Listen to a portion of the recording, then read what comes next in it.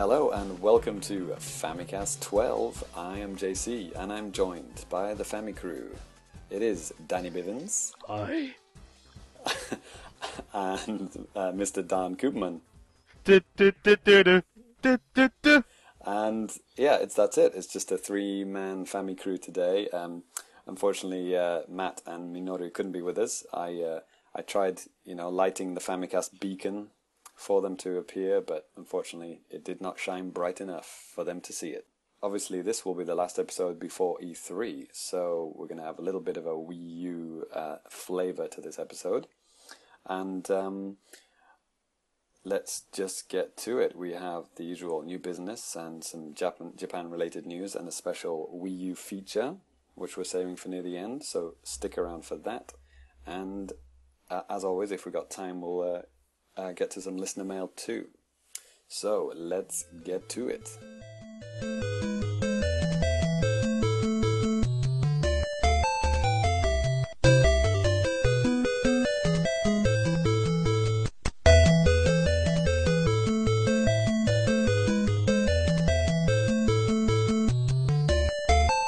And so excitingly, in the last episode, Danny teased us with a little bit of exciting news, didn't you, Danny? Yes, I did. And you've been back to Tokyo and done some more shopping, I heard. This is very true.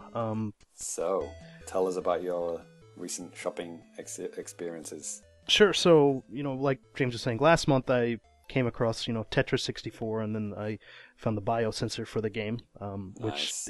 it's pretty cool. It's, well, I'll talk about that here in a little bit, but for about the past 14 years, I had been following the Nintendo 64 disk drive ever since I first started really, consistently started reading gaming news and stuff like that. And I don't know, I always thought the thing was a fascinating device, and I was really bummed that when it was basically obsolete and had no need to come out in America and lived a very short life here in Japan.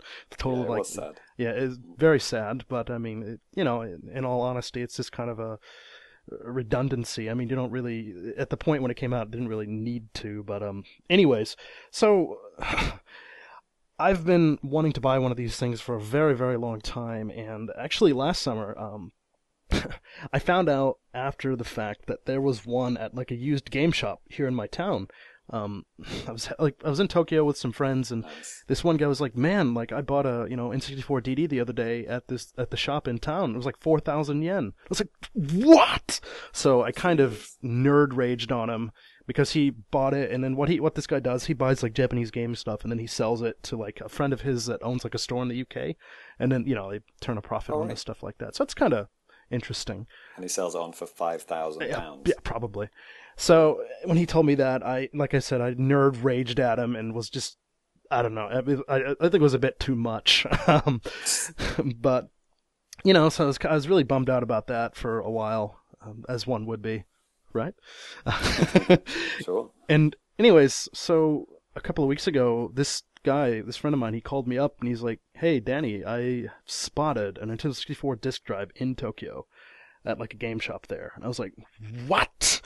So, he told me how much it was and which shop it was at. And so promptly the next day, immediately after work, I came home, I dropped off my work stuff, and then just bolted to the train station and hoped to God that this would still be there whenever, I made it into Tokyo. And You were ready to kill someone for it at that point, right? I had my knife in my pocket to, stab someone if I needed to.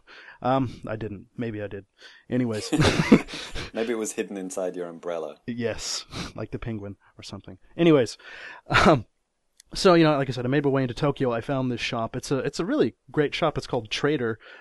It's not too far away from Super Potato. I went to this store and I went to the retro game section, and lo and behold, there it was behind the glass case, 25,000 Nice. yen, roughly $300. And I was thinking, Yikes. yeah, it's kind of expensive. And it didn't come with the box. It did come with the modem. It did? Nice. Yeah, that you need. Not really, 'cause you can't really do anything with it now. But So that was okay. And typically these things are, go for pretty high prices. Like, usually if you see it like on Yahoo Auctions or eBay or something, they go for, $400-500, without the box. And if they had the box, it can range from $600 to like $1,000. Depending on what it's coming with, but like I said, I found this and that was great. And then to top it off too, that day I found two DD games that I didn't actually own. One being Doshin the Giant, and the other being another Mario artist game, Polygon Studio. So I was pretty ecstatic about that. And then the nice thing too, the 64DD, you need the expansion pack to use it. And luckily this came with the expansion pack too, which is great because that'd be like another 2,000 yen I'd have to pay. But you didn't have an expansion pack for your N64? You know what? I own 3 of them. Are they all back in the US? One of them I lent somebody like 10 years ago, and I never got it back. God. One of them is... I don't know where one of them is. And then the other one I bought here in Japan, and at one point I had moved back to the States and stuff. I let my little brother borrow it, and when I went home for Christmas, I was just going to get it and bring it back with me, but I couldn't find it. So that was great. What, he took it out? He took it out and put it in his 64 or something. I don't know. I don't think I ever opened the top of my... I opened it once, put it in, and then I never opened it ever again after installing it. Yeah, well, like in my house now, there are probably something like 3 or 4 N64s. Oh, okay. So, and maybe he was removing it from my Japanese one to put it in the American one. I don't know.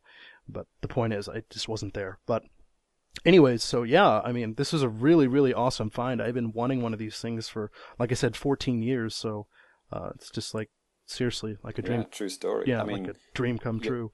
Your nickname You're now living is, the dream. Yes. Your nickname now is eShop, but for a long time it was 64DD, right? Yes, 64DD Danny. That's right. So there you go, a little inside baseball there on the Famicast. There you go. The double dizzle. Yes. So that's awesome, dude. Congratulations. Thank you very much. Yeah, that's amazing. Yeah. Finding your long lost, child that you didn't know you had or something. I'm not very necessarily like envious on Doshin the Giant because I have the European GameCube version. Yeah. Which never came out in North America for some reason. I never understood that. But I'm more interested in like the Mario Paint stuff. Yeah. To be honest, I haven't really tried them out. Two of my games are back in the States. For whatever reason, I thought I needed to play Doshin, which is honestly, it was the flagship game for it, wasn't it? Right, and it's for whatever reason. Yeah, it's honestly it's just not very good. It's just weird, and I was just trying to understand like what I'm supposed to even be doing, or like where this save like left off at. I found pictures because you can like take in-game pictures and stuff like that. I found pictures from like 2001, maybe even from like 2000, from shortly after when the game launched, like saved onto the disc, and I was like, dude, that's kind of cool. But then I started playing the game, and I was like, oh, this isn't very cool. Right. So the game is on the 64DD discs, right? That's right. So they're obviously rewritable. That's right. So you can save a lot more stuff on than you would. You can't. It's not just save data. You can save photos and all sorts of stuff on it. Right, exactly. I think there's something like available as like 38 megabytes that can be used for all that type of stuff, and then I think the disc itself is like 64 megabytes. There's a lot of advantages for developing for it, but I mean Nintendo just didn't really tout the development for the thing, and then it died a very swift and painful death in my mind. You got to get F-Zero. I have F-Zero? I have the F-Zero expansion disc. It's in America, so I'm gonna arrange to get that sent to me. Hopefully sometime here in the summer. So, I mean, some of that stuff eventually made it in, like on the GameCube version, right? Like making your own vehicles and stuff. Sure. But, man, talk about ahead of your time. Yeah, exactly. That's crazy. Exactly. Making your own. They basically took everything to the GameCube except for the Mario Paint stuff, which again I want to play. Yeah. So what was it? Polygon Studio. There's Maker. Talent Maker, Polygon Studio. Sound? Was there something about sound, or I can't remember. There's 4 of them. This is awful. I can't remember off the top of my head. I own 3 of the 4. And did one of them have like those kind of like AVI inputs that you could like? You could do video out, right? Well, like for your camera, like pictures and stuff like that. So you could record to videotape, I guess. I guess. Show your friends. Yeah, it's like Put I it said, on a video. yeah, that's the only Mario Artist one that I don't actually have, and I think there's like a pro golf game that I need, and then there's the RandNet disc, which was like kind of like the portal to like their online. Dude, didn't I send you a photo of that one with the AV out? I sent you a photo of that from the shop, and I said, "Hey, Danny, get it," or whatever. Yeah, and then I found it. Did. That, you see, you even get me looking for like 64DD stuff. You know, even though I don't really want to buy it myself, I see it and I take a picture of it and I tell you about it, and then you don't buy it. Yeah, I remember that. Maybe I was in. I even kind of want to restart the search, although I've given up like 5 years ago. Yeah. And you know what's exciting for me? I collected things ever since I was like a really little kid, starting with like Star Wars action figures. I love Star Wars too. So kind of the thrill of the hunt with the 64DD was kind of, I don't know, inspiring and just a lot of fun. So I kind of enjoy that aspect, and it's even more exciting here in Japan because the used game shops have retro games. You know, typically in America, a lot of used game shops are owned by GameStop, and you know they don't have retro games, so it's kind of a bummer. You just have to find everything on eBay. But in Japan, that you can still kind of go after it in this kind of old-fashioned kind of way, which is kind of exciting. Nice. That's awesome, though, dude. Look forward to more 64DD reviews in the future. Sure. Sounds a bizarre thing to say in 2012, but there you go. When did it come out, like in Japan? December 1999. Jesus Christ. Yeah, and by that time, I mean, they already, the expansion pack had been released in the States like a year before. Cartridge sizes were, getting bigger and bigger, and just the need for it was just totally not there anymore. So. That's amazing. Yeah. It's hard to believe it's like over, 12 years old. Right, and it's kind of hard to believe that, between that and the DS, I mean, with online connectivity, I mean, yeah, it wasn't like something stellar, but, I mean, Nintendo was actually, kind of close to the forefront of this kind of technology at the time. And, I mean, yeah, the thing was a complete and utter failure, but, I mean, they were really trying stuff, and it's kind of sad to see with the GameCube and even with the Wii that they just kind of, just kind of lackadaisically went through and they got worse. Exactly. What you're trying to say, right? Exactly. It's kind of surprising. So none of the online stuff works, right? Like at all. I don't imagine it would unless somebody has some kind of a special server up, which is possible. I remember with the Dreamcast, like a lot of people for Phantasy Star Online, there was like custom servers that people would put up. My younger brother and I would, I don't know, look into this type of stuff, and it was kind of interesting. But that would be awesome, yeah. And to get the Satellaview stuff working again, that'd be awesome. Yeah, that would be great. To be living in Japan at that time. I know, no kidding. Cool. So nothing else to say about Tetris 64. You just kind of breezed past that. Tetris 64. I got to play a little bit of that, and I mean, yeah, it's Tetris, and there with the pieces there are a couple of different pieces than what you would find in the original game. I mean, nothing too like groundbreaking, but the coolest thing is the biosensor mode, where you plug the biosensor into the back of the N64 controller, and then you clip it to your ear, and it's reading your heartbeat. And based on that, if your heartbeat is going crazy, the blocks are going to be coming down pretty fast. But if you're calm, then there's not going to be really any problem. And I was thinking, when I was playing it the whole time, I noticed that my heartbeat was like staying the same, and I was thinking, what is this? I mean... Are you alive? Am I dead? It's at 0, no. So you drank some Red Bull. Yes, then it gave me wings. No. So then I just started breathing super heavily and just started going kind of crazy, and then it started showing, on the little sensor on the screen that, that's what it was doing, and the pieces were falling a little bit faster. So it's a really cool idea. I could understand that it's really niche type of thing to bring out to the States. Sure. So they didn't, even though it was already translated into English.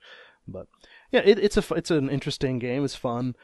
If you like Tetris and you have access to play Japanese N64 games and can find a biosensor, and have a heartbeat, you could enjoy this game. Vampires need not apply. Yes.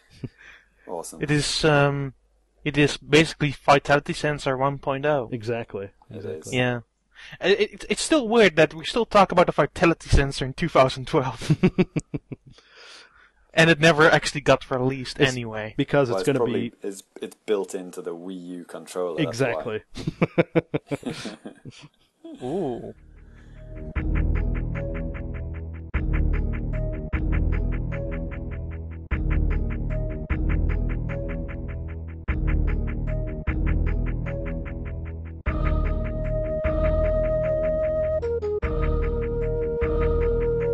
Righty. Okay then. Cool.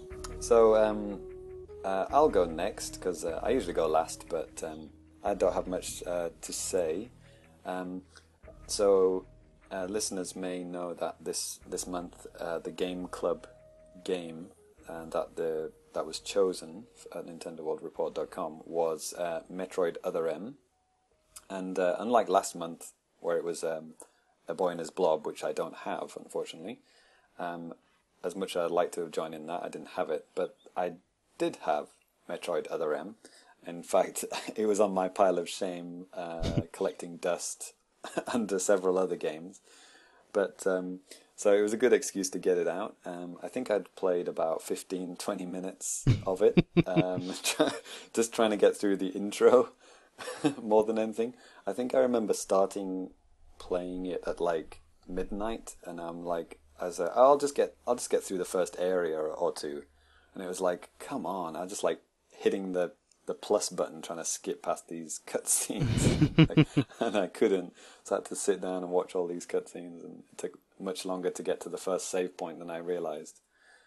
But anyway, and I'd never touched it after that, so it's been in my cupboard for a long time, and so I whipped it out and started playing it again, and. Yeah, I mean, I've only played about, I'd say an extra maybe hour and a half, so I can't form a full opinion. But all I'll say is that I hate the cutscenes so much. It does almost ruin the game, and you know, I came into this with an open mind. You know, we've all read Zach Miller's review. We all know what he thinks about those parts of the game. But I went into it with an open mind, and yeah, I got the same opinion almost immediately. Just so much talking going on and on and on. I mean, it's like words are going into my ear, but nothing is being processed. It's just like going straight out the other ear. It's just like, what are you talking about? So this is Metroid. Why are you talking about babies, you know? Shut up and let me shoot aliens. So now, is all the voice work done in Japanese in the Japanese version, I'm assuming? I'm playing the American one. Oh, this is... right. Okay. Yeah, I'm playing the American one. But, yeah, it might as well be the Japanese one for how much sense it makes. I mean, it's quite a good topic, relevant topic to talk about on the Famicast, actually. The poor job of the translation.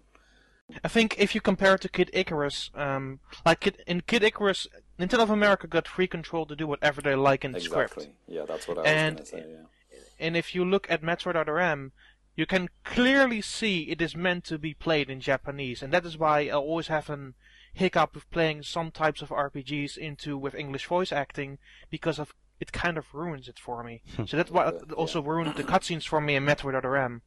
Yeah, it really, really does. I think I left that pretty much word for word what you just said, Dan. I think I left that on the comment of the news article that we put up about what Sora said about letting the Treehouse just have free reign with the jokes and stuff in Kid Icarus Uprising. Yeah. I mean, I haven't heard much of the English version, but I'm being told that it's really funny in English. And yeah, for example, you fight this three-headed dog, and they even reference Nintendo's trainer points, which is amazing. Awesome. Yeah, because you can't transliterate Japanese to English. It's just, I mean, just use Google Translate. Just type in something simple, and it'll come out as just garbage. It's like it definitely doesn't work. Yeah. Japanese is one of those languages. It is almost like an alien language. It's like the aliens land and they talk into this translator unit, and then just like on Mars Attacks, and it's like it barely makes sense, even though it's English. Yeah, just It enough is like that. enough sense where you can understand what it means, but then you're still kind of like, wait, what is that? Yeah, exactly. Yeah.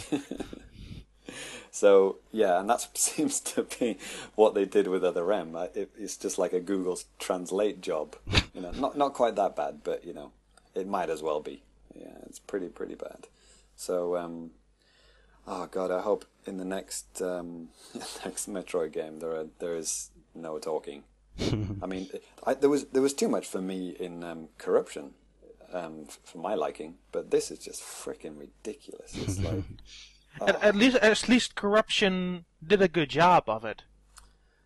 Yeah, well, it was all Yeah. right. It was like an Americanized version of Metroid, so there was lots of kind of military talk and stuff like that, which not a huge fan of or whatever. But I'd much rather just have what it was like in Prime 1. No talking, complete isolation, and Definitely. in my opinion, the best story. And there was no talking at all. So there you go. Back to Other I M. remember that opening. That was the opening of the first Metroid Prime is still amazing. Exactly. You learn everything you need to know just by cutscenes, sound effects, and music. And Other M just goes the other direction. But I will keep playing it. I do like the gameplay. The controls are a bit weird. I don't like this pointing at the screen nonsense. Yeah, that's what kind of stopped me from finishing it. I never finished Metroid Other M, and this is what kind of stopped me because I had to use it in the later bosses, and I think you will definitely have a problem with that too, if you're already talking about it, because it will really bring the experience down later on. It really will. Yeah, it's like you're playing New Super Mario Brothers, and then you have to suddenly play Metroid Prime with new play control in the same game. It's like I'm pressing right and then jumping, hopping. And then suddenly I've got to point at the screen and shoot like Metroid Prime, but I can't move. It's like, what is this? Very, very strange choice. And it's just one of those frustrating and kind of just, like Donkey Kong Country Returns. It's just like stubbornness, just pure stubbornness out of Nintendo, how they refuse to let the developers have classic controller support or alternate control support. It's just ridiculous. It's just stubbornness. And it really pisses me off. I mean, it could have easily had just nunchuck support, and it would have solved all of its problems. And Donkey Kong Country, same thing. Could have had classic controller support, and everybody would have been happy. But there you go. So that's Other M. That's me shitting on Other M. That's all I got. Welcome to the club. Thank you. Yeah, that's about it. I haven't really been playing much on the 3DS, just, usual thing, Bushmo and Street Pass Quest, as usual. Nothing interesting. So, I will play that a lot more in 2 weeks from now. Yes, indeed. Yeah. Because I don't usually encounter many people with a 3DS. I have, a few friends who have a 3DS, and a few family members, but basically I always get them the same street passes. Oh, at that point, I'd like to pimp my my recent video I did. I showed all of the completed puzzles because I just finished the Fire Emblem one. And I thought, some people might want to see that because it's not outside of Japan yet. Spoiler alert. But there will be no other way for people to get it. I know lots of people. I mean, they've never ever got a pink puzzle piece, for example. They just, they get the one for free, and then that's it. So people are never. Okay, I want to mention this here with the two puzzles sent out over Spot Pass. So there was Kid Icarus. No, 3 puzzles actually. Kid Icarus, Mario Tennis Open, and my Japanese 3DS. It was indeed a puzzle piece of Fire Emblem. Well, the second batch of 7, they were delivered by Spot Pass as well. There was only 7 to start with, and then they added 7 more. Well, those were delivered just through the update. Oh, right, yeah. Yeah, but never in those Spot Pass puzzles, in never a single one of them, I never got a pink piece. The only chance I had to get those pink pieces was with those golden Miis, which were Iwata and some promotional guy for Mario and Sonic on the 3DS. And the only puzzle I've now completed now of the new batch is Rhythm Heaven, because I got enough like golden characters to get all 4 pink pieces. Oh, okay. I see. That's cool. So that just shows how hard it is, right? I mean, just to get 4, it took you a long time to do that, right? So Definitely, yeah. there you go. So check out my video, and you'll be able to see all of them completed. And if you come to Japan, hey, I'll share them with you. I'll give you all my pink pieces, but you got to come to Japan. Actually, I'll just do it at E3. Oh yeah, E3. There you go. So Dan, you're going to take like a Japanese 3DS and an American one with you? So all 3 of them. All 3 of them? Wow. Yep. You're going to have to check 30 Miis every 10 minutes. Like, well, then I have something to do while waiting in line for Wii U, so that will be excellent. You're going to be busy. I mean, that's like 3 people's job in one. That's crazy. Yeah, it'll never end. Oh, you should do what Carly did and sellotape down the R button. And then speeds up the whole process. I thought that was a brilliant idea. Mm-hmm.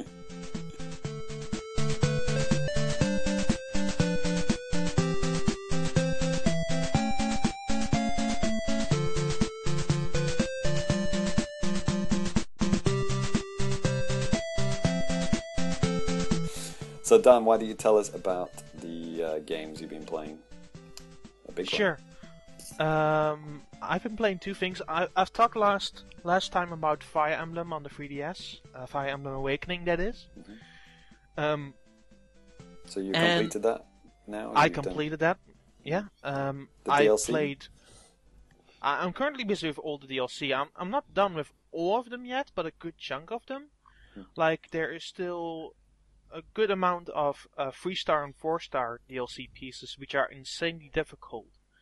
So I will be going through those possibly in the upcoming week. I think I spent in total with the game in like 4 pieces of DLC around a good chunk of 30 hours into it. So I've spent a lot of time with that game, and what I've come to realize is that after the initial hump, after knowing what is up with the game and knowing how the old features work, you get really insanely addicted by it pretty quick. So I just wanted to just finish another chapter, go another chapter, go another chapter. Just the time I have out of my day to just finish a little bit of it. It was just a perfect game to have on the 3DS. Nice. It is like, I think they did a good job like differentiating like different difficulty settings so people can enjoy it more quickly. There is a more cinematic feel to it, even more than the Wii one, surprisingly enough. Which I find pretty intriguing. Now going back, I'm actually now replaying the Wii version just for the sake of it. And what I'm realizing is that there are more touches to the 3DS one than the actual Wii one.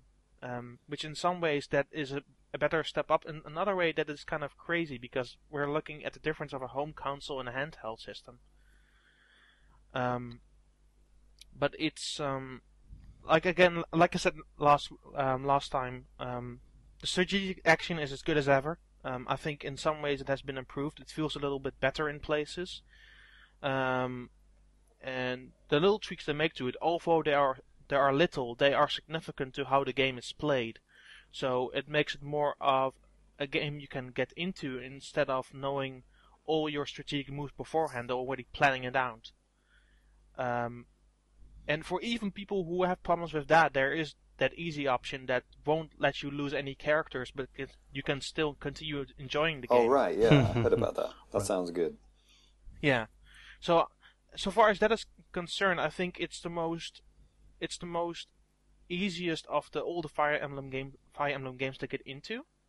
And it's definitely also the easiest way to sunk a good chunk of time into your 3DS. So what as for the DLC, I mean, obviously this is one of Nintendo's.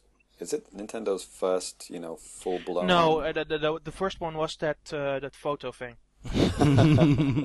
Okay, let's say first real attempt at DLC. These are huge, like whole missions, right? That you're downloading. Yeah. So you feel that the game itself is a complete game, and the DLC wasn't, just taken out to be sold later. You feel the game is complete.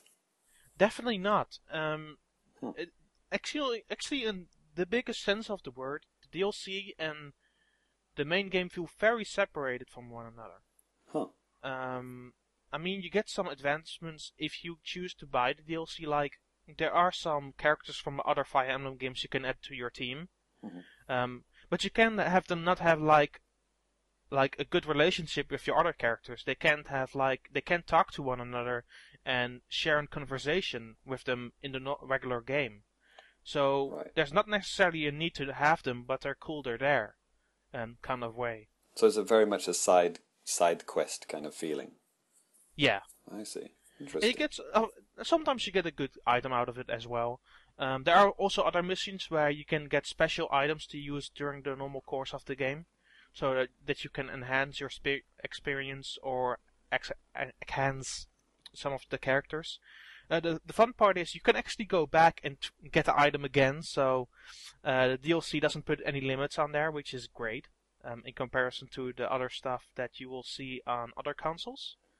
So you can go back and play it again and get some more experience for like maybe your lower leveled characters. And there was one mission, I need to talk about this. There's one mission where you get every single time you do it at the end like up to 70,000 gold pieces. Nice. So you just spam that one constantly? I spammed it like 1 or 2 times towards the end of the game because I wanted to have like full upgraded weapons for the final fight. Mm-hmm. But I didn't do it through the normal course just because that DLC wasn't there when I played through the normal game. Oh, I see. But I can definitely see that people would abuse it to obliteration to get some experience and money out of it. But it's like you were cheating yourself if you would do it too much, in my personal opinion. Right. But the DLC, I find the DLC it's a bit expensive because all the missions are like between 15 and at most like 20-25 minutes long. And how much are they? Like, what's the range? Are they all the same price, or? At highest they're 350 yen. Okay. So it's not a wrong price, but it's like you have to look at the description and see if it actually fits to you. Mm-hmm. So you would pick what you like and skip the other stuff. Basically, it's a very selective thing. It's good DLC, but short DLC. It depends on the person you are if you would like to download this or not. But as far as the regular game is concerned, you can do without it, basically. You don't have to do it, because there's enough to do on its own. So it's just basically an enhancement. It's nothing more, nothing less. So if you apply this thinking to Nintendo's next, DLC, which could well be Mario, revealed at E3, like, what kind of things do you think they would have as a Mario DLC? Do you think they would do a whole world, or would they do levels, a few levels? I think they need to do a few levels at the very least. It doesn't have to be an entire world. I mean, the world can also be separated in packs. Because 25 minutes for a Fire Emblem mission. I mean, for 25 minutes for Mario levels, that's not very many, is it? That's like. I definitely feel the batch of levels need to be significantly longer to make the price point work. Yeah, I would say a world of eight levels. I think that would be fine. But if you, for example, would do like 3 levels for 150, I would be fine with that. Like the songs on Theory and Final Fantasy are like 150 each, and you have 3 difficulty settings. You have all that stuff built in. It's fine as it is. So I think if you would do a couple levels but just 150, I would think that would be a better deal. Yeah, the kind of e-reader kind of way, 1 or 2 levels at a time per purchase. Yeah, we'll soon find out. Cool. So what else have you been playing, Dan? I've been playing the eShop title Bloody Vampire, which comes from Silver Star, which don't necessarily make the greatest games in the world, but they are very good at like side-scrolling games, especially the ones they did on DSiWare. So they released one on the 3DS. It's basically sort of a Castlevania clone, but it has more like a robust upgrading system. And you have to collect certain items throughout the game to continue to next part. There are like different bosses you have to battle. There are a few that repeat, like 1 or 2. But they changed them up significantly enough that you don't notice immediately. Is this a 3DS eShop game, or is it also on DSiWare? It's an eShop game solely. Okay. So does it look pretty good? It looks pretty good, actually. Not necessarily the characters, because they look like they cut out look around. They cut. How do I say it correctly? Like they look like kind of looking. No, they are like cut out characters that run throughout the world. Okay. In a world that's already surrounding with it's already fixed. It is not necessarily a bad thing. It looks pretty good still, but it is kind of noticeable. The 3D is actually pretty decent. It plays well enough. I think sometimes I wonder too much and think about what I should do next, because that's the only thing they haven't really figured out correctly, because they don't really have a map system or anything. So it's very easy to get lost and don't know where you should go next. But I think I am very close towards the end, and I've put like 8 hours into it. Okay. So I think it's a reasonable it's a reasonable size at the very least. So I think it's worth your money, but it's like you have to like some backtracking. So is this available in all the regions? No, it's only available in Japan. Oh, okay. And I think some of their DSiWare stuff is actually available in North America. So it might see a release soon. Yeah, it might see a release in North America, but it's like they have been very selective about that stuff. Well, if it's Castlevania-ish, then it could go down well in other territories. Definitely. Awesome. I think that's. Well, I played a bit more Mario Kart 7 because of the patch, but I think that's about it. Me too. Yeah. In your face, woohooers. That name is trademarked to Greg Leahy, by the way. May he rest in peace. Yeah. In podcast peace. Yes, I was gonna say he's not dead. Yeah, I hope not. God. But yeah, there's not much coming out in Japan basically, so I haven't imported much either. So yeah, there you go. Danny, you didn't buy this? No, I didn't actually. Hang your head in shame. It's hanged. It's hung right now. I am Mr. International eShop Operations. So, Danny, you didn't buy anything from the eShop this week? No, I don't think so. Actually, I think I bought more than Danny this month. I also bought a few of those Nickel puzzle games. Yeah, I don't know, like ever since I bought that one weird bow staff game back in the fall, I've kind of been steering clear of a lot of the 3DS wear, if you will. I mean, it wasn't like terrible. It's just kind of weird, and I was like, man, I paid like $5 for this. Jesus Christ. Yeah. I am more daring than you. This is true. I am Mr. eShop now. I'm just going for like the sure thing. I mean, I think this month I bought Wario Land 3. Looks really nice, plays really well. I know. Have you played the Kingdom Hearts 3D demo? Actually, I don't think I even played that demo yet. What? I did. That's just the TGS demo, so I deleted that pretty quickly. But it's okay. Mm-hmm. It's a nice looking demo. It's very easy. I noticed they made it easier than it was at TGS. I don't know why they did it, but I killed the boss. I noticed that too. I think it was just put. I think they put it standard on the easy difficulty setting. That demo. Yeah. I think at TGS it must have been medium or hard, because I died the first time on that boss and I had to really concentrate. I think if you go back and listen to whenever we talked about TGS, whatever episode that was, I think I said, I died on the boss. But this one, I did it with like my eyes closed. So I think it's just to get people, in a good mood. Just to say one thing about Kingdom Hearts 3D, I finished it. Was a very good game. Still hated the switch mechanic between Sora and Riku, just like I talked about last month. Was still very annoying. But you finished it though. I finished it. It was a very good game, but it's only the switching mechanic that held it back. Okay. Cool. Okay, guys, let's move on to some Japan-related news.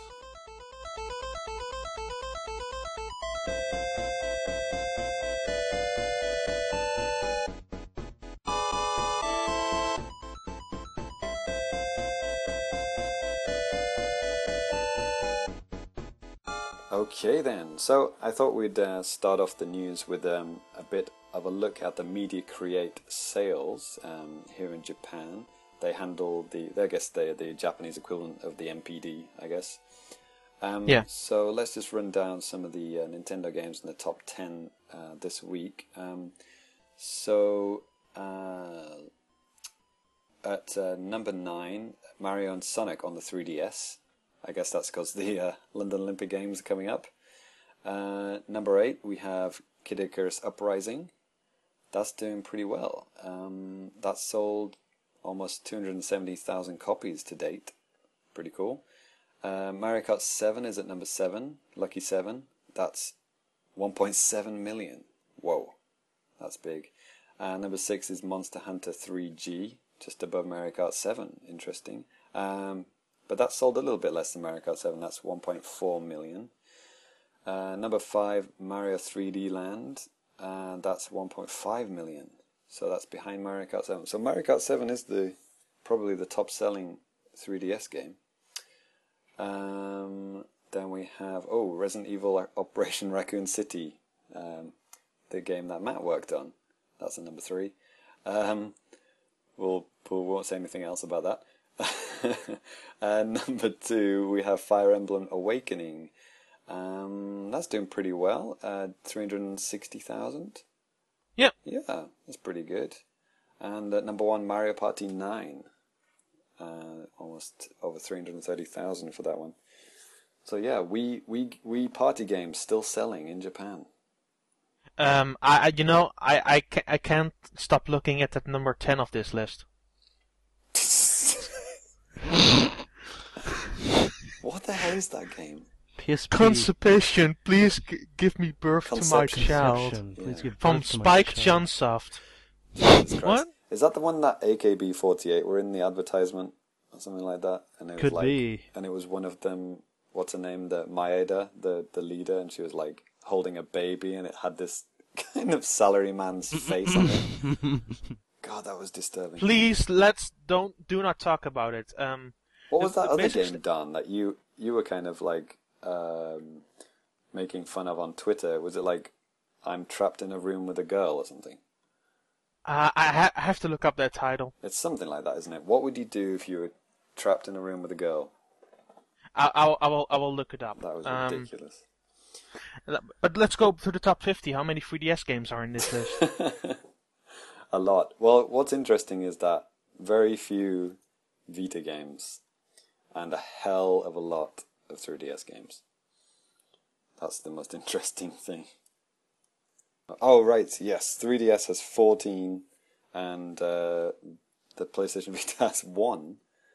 And even the DS has 4 in the top 50, which is crazy. And the Wii has 11. I found a title.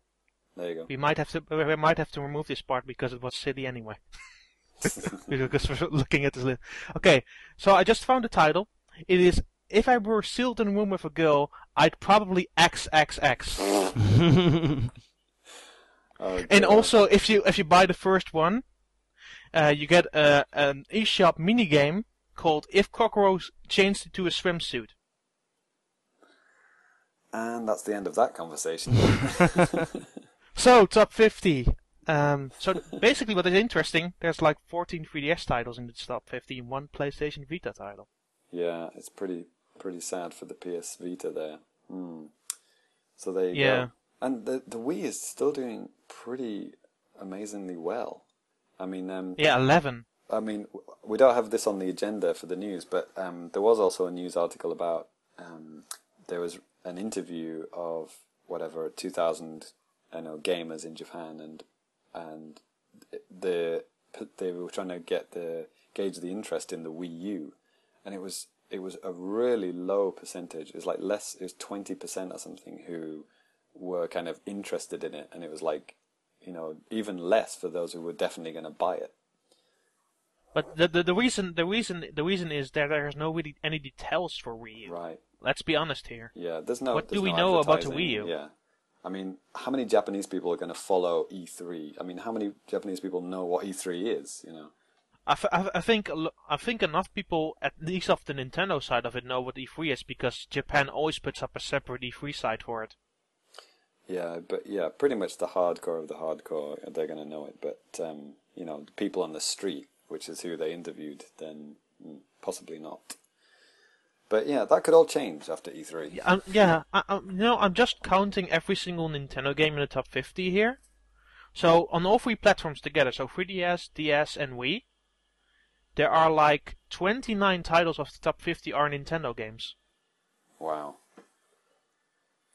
And these are all retail games, right? This is not downloadable games. So, yeah, a lot of handheld games.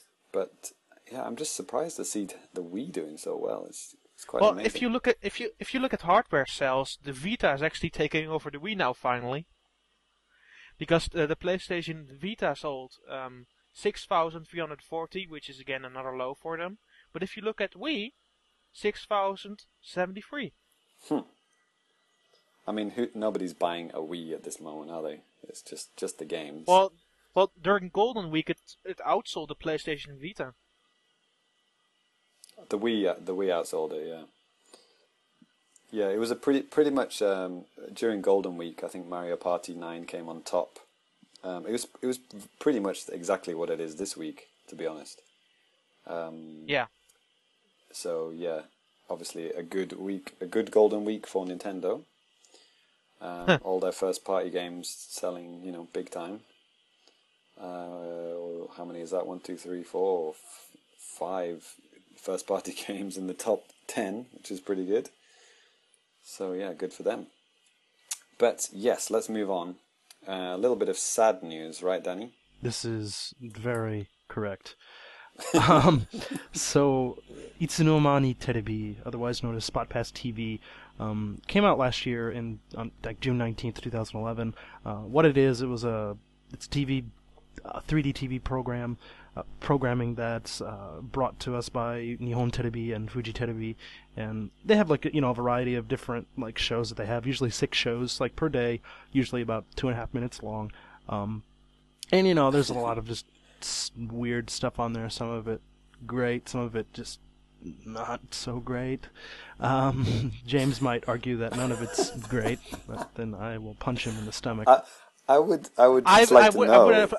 I would have loved to watch it because there's a region lock. Thank you very much, Yeah. Nintendo of Japan. Dan, you did well out of that region lock. Believe me, you're a lucky man. Well, sad news came here just last week as actually the services are going to be canceled.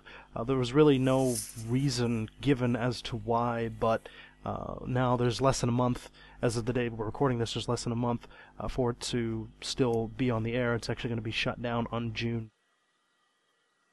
Hooray! I was going to say, there's still crap leaking onto my 3DS every day, You know, whether I want to it or not. I still do enjoy it, and I've been watching every episode since I read about this, because I had like went on like kind of like a break from it for like the past 4 months or something. And then just here in the past, as soon as I heard this news, I just started watching it because I was thinking, man, I'm not gonna be able to do this very often. So basically, what you're saying, it's your fault that it's getting cancelled. Maybe. Well done, Danny. Oh, Danny, are you going to answer Johnny on RFN? He was intrigued about your comment about the going down the river on the boats in Tokyo. That you did for your eShop roundup. So what was that about then? Is that replacing the train one now? What it was for, like I said, I just started watching it again just a couple of weeks ago or a week and a half ago or something, and it gets you on like some kind of like a passenger type of a boat, and you're going around different rivers in Tokyo, seeing different sights. And the very few episodes of it that I caught, it was like raining, so you couldn't even really see anything. Brilliant. And then then for like 2 or 3 of the episodes, it was just some dude talking with some, I think it was like Miss Universe from Japan, or I don't know, something like that, and they're just like eating food, and the guys, this is really weird, and the girls, of course, really cute, and so that was kind of odd. But then shortly thereafter, it switched back to the trains, and actually they're on the Utsunomiya line. It's a line that kind of runs actually through my town, but they're going the opposite way. So I was like, man, damn it. So going away from where you live. Going away from where I live. So I was like, man, crap. But yeah, so that's what that was about. I guess temporarily they replaced it. Instead of like viewing stuff on the trains, it was just viewing stuff on the boat, and then talking to these random, well, not random, like Japanese like semi-celebrities or something. Was that just for like Hanami time, maybe, with the sakura up next to the river? I'm not sure. It just ended last week, but it was raining, so that kind of ruined that. It was like raining, so it was like, at least for like a lot of the episodes. I mean, that's probably maybe the only time they could go out and record or something. So I don't know. It was just kind of bizarre, and I thought it was kind of interesting. It was better than just the same old stuff with the trains. But now they're going back to that to probably seal off the show, with just the train stuff. For me, it's all weird to see it so quick end after Renoma. Yeah, right. Which ended, I think, when did it end? Between the last episodes, I think. I think somewhere in May. So what was very cute, they actually left a message for people on the service saying that the staff came up in their me form, bowed and said thank you for using the service, which was kind of cute to see. And then a few hours later I tried to start up the service again, and it says again the error message, thank you for using it, you can't access this channel any longer. It was kind of sad because was actually an interesting experience. Maybe even more interesting than Spot Pass TV in some places. But yeah, why are they ending all the third-party stuff so quick after one another? That's the big question. Right, and I think we talked about this before too, Don. Isn't it like the same TV companies that are involved too, like Fuji Television and Nippon Television? So I mean, obviously there's some kind of an issue, and we'll probably never know. I don't know if this is a good sign or a bad sign, because with the Wii U, they're going to go towards making it more of a home entertainment center, with the universal remote kind of thing, right? Probably the Americas, they're going to have Netflix or whatever. But what are they going to do in Japan? I mean, if they're canceling all the TV services, are they going to just have nothing for that kind of thing in Japan? Or there could always be a Wii U Noma. Yeah, but maybe they're just moving it all over. I don't know. Yeah, it's the company is actually just similar to how Pokemon Company is separated. The Wii Noma business side of things was separated from Nintendo, so there was a separate working staff on it. So I'm interested to see where that staff will go from here. Yeah, maybe they're working on a Wii U version. Who knows? Yeah, and like I said too, like you guys are just saying too. I mean, this is kind of like some kind of unique content that was available, and it's completely different than the stuff that you get with Nintendo Video. I mean, yeah, there are some things in Nintendo Video that are shared across all regions, and there's some things that are just specific to whatever regions that they're in. But this was wholly like Japanese, and I don't know, some of the stuff was really interesting, and some of the stuff was just ridiculous. Like I've talked before about the 3D air quote dates that you can go on, and I mean, it's just utterly ridiculous and hilarious. I love it just because it's so weird. And then that's where a girl looks at the camera when I first heard that Wii Noma got cancelled, I was like, oh, they're possibly gonna move that stuff over to Spot Pass TV, because there were some interesting series in there, like an weekly experiment show where they did some crazy experiments. There was similar nature shows. I think you said there wasn't once a nature show on Spot Pass TV. There's a show about animals. It shows like these animals playing with animals in 3D, basically. I think there was something similar to that also on Wii Noma. Mm-hmm. And the first time I was thinking, yeah, that stuff will possibly go to Spot Pass TV, so I will never see it again. And then a few weeks later, hey, Spot Pass TV is ending. Said that, okay. It's like, it's weird. It's really weird. Yeah, actually, one of my favorite programs, because it's just dumb, is idling. It's just idle these idols. Originally they were like fighting each other in like sumo matches and stuff, and then they recently moved to just doing like penalty kicks against each other with soccer. Yeah, I didn't understand that. I didn't saw that either. one. And then the guy. What is this soccer you talking about? Hey, they call it soccer in Japan too. Well, anyways, like, I don't know. Then the guy, like the host, his name's like Bakarizimu, like stupid rhythm. It's just, I don't know. It's so weird, but I hate that guy. Yeah, I'm kind of glad because now they're back to actually the fighting stuff, and now they're in a pool in bikinis, as you would imagine something like this should be. So I think that's how they're going to kind of play this out, until the service comes to a close next month. It is so Japan, isn't it? Yeah. I mean, it's like, it's never meant for viewing outside of Japan. That's why they IP block it. It'd probably be illegal in most countries. But then would it make any sense why Winoma wouldn't be blocked? Because I could still like access the on-demand movies, shows, and like the original programming. I could, even if I had a Japanese address, I could buy stuff from there and send it to a Japanese address. Mm-hmm. Hey, get some pizzas delivered at my house, Don. Can you do that? I'll give you my address. Sure. What do you want? Oh, just a margarita would be fine. I'm getting quite hungry here. I'll give you my address on Skype.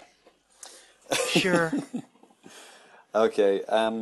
Other bad news after the Itsunamani the Terebi being cancelled. They also stopped production of the Aqua Blue 3DS, which, in my opinion, was the worst color. And I mean, they had the purple GBA and the purple GameCube, two awful colors, and then they followed it up with the grey DS, an horrible color, and then they got the the blue 3DS.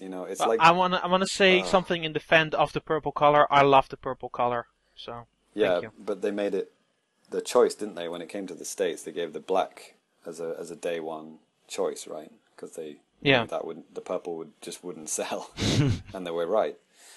So I don't know, what is it with their crap color choices? I think I had a purple one when it launched here in Europe. A GameCube? Yeah. Oh, I got a black one. Okay. Yeah. Yeah, I honestly don't know what Nintendo's thinking sometimes with their choices and The colors. color, Like the Aqua Blue, I mean, that's the one I have, but it was the very last one that was at the store that I could get, and I just wanted to have a 3DS on launch day, so I was like, hey, whatever. But it's bad because it emphasizes the worst parts of the design of the 3DS. The three stages. The fact that it gets fatter the higher it goes. The defense with that is like, well, we wanted to make sure it's differentiated between that and the DS, and it's like, man, I can understand but don't that. make it into an ice cream sandwich then. Yeah, I can understand that to an extent, but I remember like Nathan Mustafa, like it's just. I remember like the first thing he said to me, like I think one of the first podcasts I was talking, he's like, "Yeah, it's just kind of like an ugly sandwich, isn't it?" And I was like, "I guess it kind of is." Yeah, with the black one, it's really well disguised, and the other ones as well, the white one, the red one, they're all good. Every color they've done since that has been awesome, I think. Right, and here in Japan, to kind of take place of the Aqua Blue one is like the royal blue one that came out. Basically, it's Cobalt. Cobalt. Excuse me. Yeah. It came out right along the time of the Fire Emblem release, and I think it's just a lot sharper of color, and I think it's great. But then on the same hand, you have the purple one coming out in the United States. As the time of we're recording this right now, it should already be. I am actually kind of jealous of the purple one, to be really frank with you. It's not GameCube purple though. It's a nice purple. Yeah. But I like that color purple. I really love that shade. As to my defense, why I bought a blue 3DS, because I kind of have to do it right now. As like for the last few years with like the DSi when I got it from Japan with the Wii, I always had white, and I always had black also with some other stuff like the international stuff I wanted to get. So I was like, I want a color for once. Let's take the blue one. Well, you'll no longer be able to get that blue. And no. So next bit of kind of interesting news here. This is Toyota, the car manufacturer Toyota, started this navigation system, their brand new navigation system.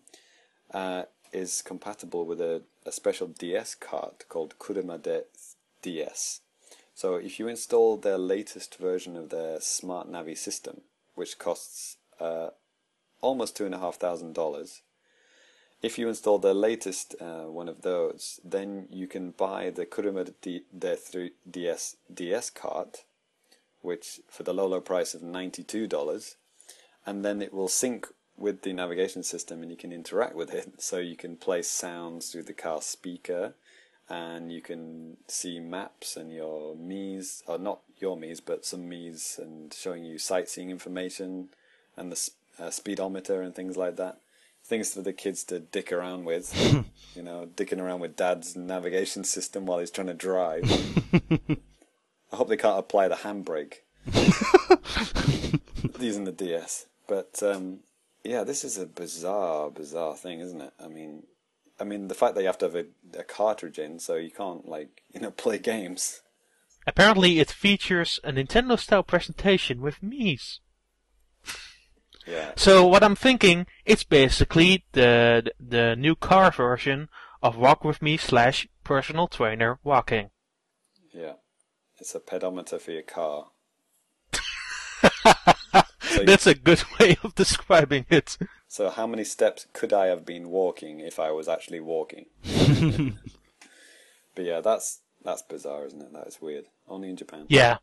But navigation systems are pretty hot here in Japan. Danny, I don't know if you've been with somebody who can drive, or you've driven in Japan, but some of the navigation systems, I mean, it's like we're talking like fully 3D rendered images of all major cities in Japan, and it is almost like Google Earth, but it's not Google Earth, and it's like, yeah, fully like voiced and automated, and voice operated and stuff. I mean, just like so awesome. I mean, obviously it depends on how old the people's system is, or how cheap, or or how expensive it is. It varies, but I mean, typically you see car navigation in almost every car in Japan. Yeah, it is amazing. It's almost like a standard, isn't it? Yeah. Yeah. From the low end to the high end, being the DS, DS being the top of the range. I mean, if you think about it too, it does kind of make sense, because I don't know about like the UK, but driving around in the States, I mean, getting on the interstates and stuff like that, it can be a little bit confusing, but I think it's a lot easier than driving the small roads in Japan. I mean, yeah, there are like freeways and stuff like that, but they're super expensive, so most people opt to just go basically driving through towns and stuff like that, and it just gets really crazy, and if you don't have a car navigation system, it's just not too convenient. Yeah, it is true. It's easy to get lost. It's like a maze. I mean, you see somewhere, you think, I'll just drive over there. It's never that easy. It's like you're going to be 20 minutes to go what you think is going to be a 5-minute drive. Here in Europe, I noticed that people just stepping away from like the buying an actual navigation system and go for an inbuilt one. Yeah. Yeah, it's like there was a boom like a couple of years ago, like TomTom. Mm-hmm. I don't know if you know that company. Yeah. Gained so much momentum in the last few years, selling those things, and now they're at the merge of getting bought by a car company, which is all sorts of crazy. Indeed. Okay, and the last news, it's not really Japan related, but there was a leak of the what could be the final. Well, let's be controller. honest here. It is the real Wii U controller. Yes, we can't. Yeah.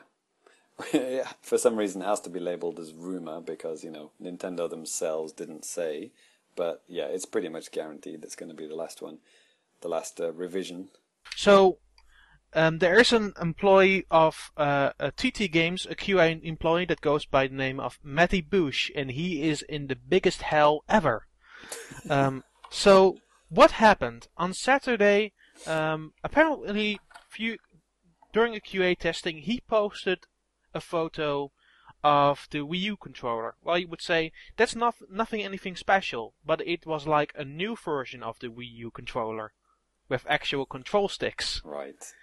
And it was posted like in 15 minutes, and it was up on NeoGAF. I got that link pretty quick after 15 minutes, and the whole internet already knew about it. It spread so quickly that the guy removed his job title from his Twitter feed, removed the post.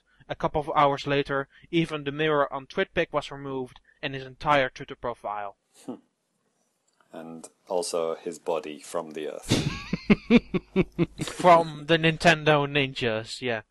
What is crazy about this is that TT Games is actually working currently with Nintendo on their upcoming project, which is Lego City Stories for the Wii U and the 3DS. So this is even more dire than a separate third party would do it. This is actually like a collaboration between Nintendo and TT Games, and a QA employee basically puts up the lid of one of their biggest surprises possibly. Well, I think, he kind of deserved it in a way, because I don't know if you read his original comment. He said something like, haha, Nintendo fanboy is gonna love this, or something like that. Like, look what we got in the office. Something so. His Twitter profile, I will not defend him. His Twitter profile said, I have a copy of the TwitPic because I did it before it went down. It says, QA tester at TT Games, Xbox junkie, lover of electronica, and Burnley FC supporter. For my sins, other half of another person. Oh, I was gonna say, well, maybe he wasn't being condescending or being a jerk, but maybe he was with that. And his Twitter post said, Nintendo fanboys alert, look what we have at work, and it was hashtag boys and their toys. So he's a self-confessed Xbox fanboy, but, he just helped all us Nintendo fanboys get our fix for the day. And he just lost his job. But it's pretty cool. It's got the sticks look pretty much identical to the ones on the nunchuck, right? Yeah, a little bit like the GameCube ones too. Although it has the circles of the nunchuck. Yeah. Actually, too, in our article, I've noticed that not only obviously do we have the pictures there, we also kind of like controller art from all sorts of different angles, I guess, of the latest build. It'd be something to it's worth checking out if you haven't checked it out yet, too. Yeah, and you get involved with the thread there, because there's lots of speculation about what the other kind of square buttons could be and other things like that. But I do like the layout. Yeah. What I have noticed though is like that the plus and minus button, or the star select button in this case, have been moved to the right there instead of the bottom. Because in the original design they were next to the home menu. The mic has been put now in the middle. And that there is now, you can charge apparently the Wii U pad with a DSi/3DS charger. Yeah, that's pretty cool. And it's very, very convenient. So you'd have to look around for, 3 different kind of power cables or whatever. Yeah. Looking at the controller too, it seemed like the artist renditions or whatever you want to call them, and man, it actually looks really comfortable. And from last year's E3 and stuff like that, people said that it was a pretty comfortable thing to hold. I mean, it does look huge, but I mean, you hear that it feels okay when you're actually playing it and stuff. So I'm excited. So yeah, one thing that we don't know is that how heavy it is with the battery in, because it was all wired at E3, but this year I'm pretty sure they're going to have wireless ones, or they'll probably be chained to a woman, but they shouldn't be wired, for power. Not necessarily. I remember when they were doing right before the Wii came out, they were doing the concerts and stuff like that, and introducing the Wii to people and stuff like that. I went to one of them in September of 2006, and the Wii controllers were still hardwired to whatever system they had in there. If it was just 2 GameCubes duct taped together under this white box that you couldn't see, because you couldn't see the console, you just had the controllers. So I mean, it's possible they still could have tethered controllers and stuff like that, maybe just working out a couple of kinks. Who knows? Yeah. It also just again proves, because there was a leak of a Rayman Legends trailer a few weeks beforehand. I like that. Yeah, that was basically a prototype controller and wasn't intentional. Should be shown by Ubisoft or other parties outside. Yeah, because it had the Back to the Future soundtrack. So it was illegal if they did want to publish that. Yeah, it's like, what is this, Public it. Japan, where they're playing the Lord of the Rings music on like some kind of an NHK broadcast? It's like, are you getting away with this? Oh God, tell me about it. I've talked about this before. How there's this kind of like Indiana Jones-esque quiz show, and the theme tune is the Indiana Jones theme, and the font is the Indiana Jones font. It's like should I call Lucasfilm or should they? Who is suing? Why is nobody suing these people? And one more thing I noticed on the controller, there's now a really big Wii U branding on the front there. Yeah. Which will mean the name won't change. Get used to it, people. Yeah, and it looks like the problems in the UK with the copyright, it sounds like they've been resolved, because it sounded like every country was fine to be called Wii U except the UK for whatever reason, and obviously they've paid off the old guy who had the Wii U trademark for whatever reason. I wouldn't mind, because I love the name Mega Drive more than Genesis anyway. Yeah, indeed. Yeah, Mega Drive's a good name, but we couldn't have Biohazard because of a band, and we had to have Resident Evil, so it doesn't always work out for the best, does it? Yeah. Yeah. How we got past the UK, like Nintendo of Europe, how Nintendo of Europe said, yep, the name Wii should be able to be sold no problem in the UK, because Wii means piss, so who gave that the okay? But somehow we got used to it after 5 years. And now we have to get used to Wii U, Wii U, Wii U, Wii U. Actually, Wii U. seriously, every time now I hear an ambulance, Sarek on the he's one of our bands, I guess, and I love his Twitter icon. It's like an ambulance, and doing Wii U, Wii U, Wii U. Just doing that, and literally, actually, I was at work the other day, and I was like outside on like the school grounds, and I heard a ambulance driving by, and I was like muttering it under my breath, like Wii U, Wii U. Just kind of quietly. So, anyways, That's one way to get dragged to the mental hospital, Danny. yes. So now it's public. So Okay. But are you guys happy with controls? Yeah, I think they're in a good place, and it looks like they've got some good grips on. So yeah, I'm happy. I'm just Very worried. happy. I'm just worried about the size of the other buttons. Actually, as much as it was nice to see it, I felt a little bit spoiled. I should have had a spoiler alert on that photo. It would have been nice to have that surprise at E3, if you know what I mean. Like, oh cool, they fixed the controller. Oh cool, they did this and they did this. Have all of those megatons hit you at once is kind of nice. So to already kind of find out that they fixed it is kind of like, oh, cool, but a little bit of a spoiler there. But there you go. Well, Nintendo won't be happy with TT Games, that you can be for certain about. Yeah. May he rest in peace. So let's finish up the news there, and let's move on to our special Wii U feature.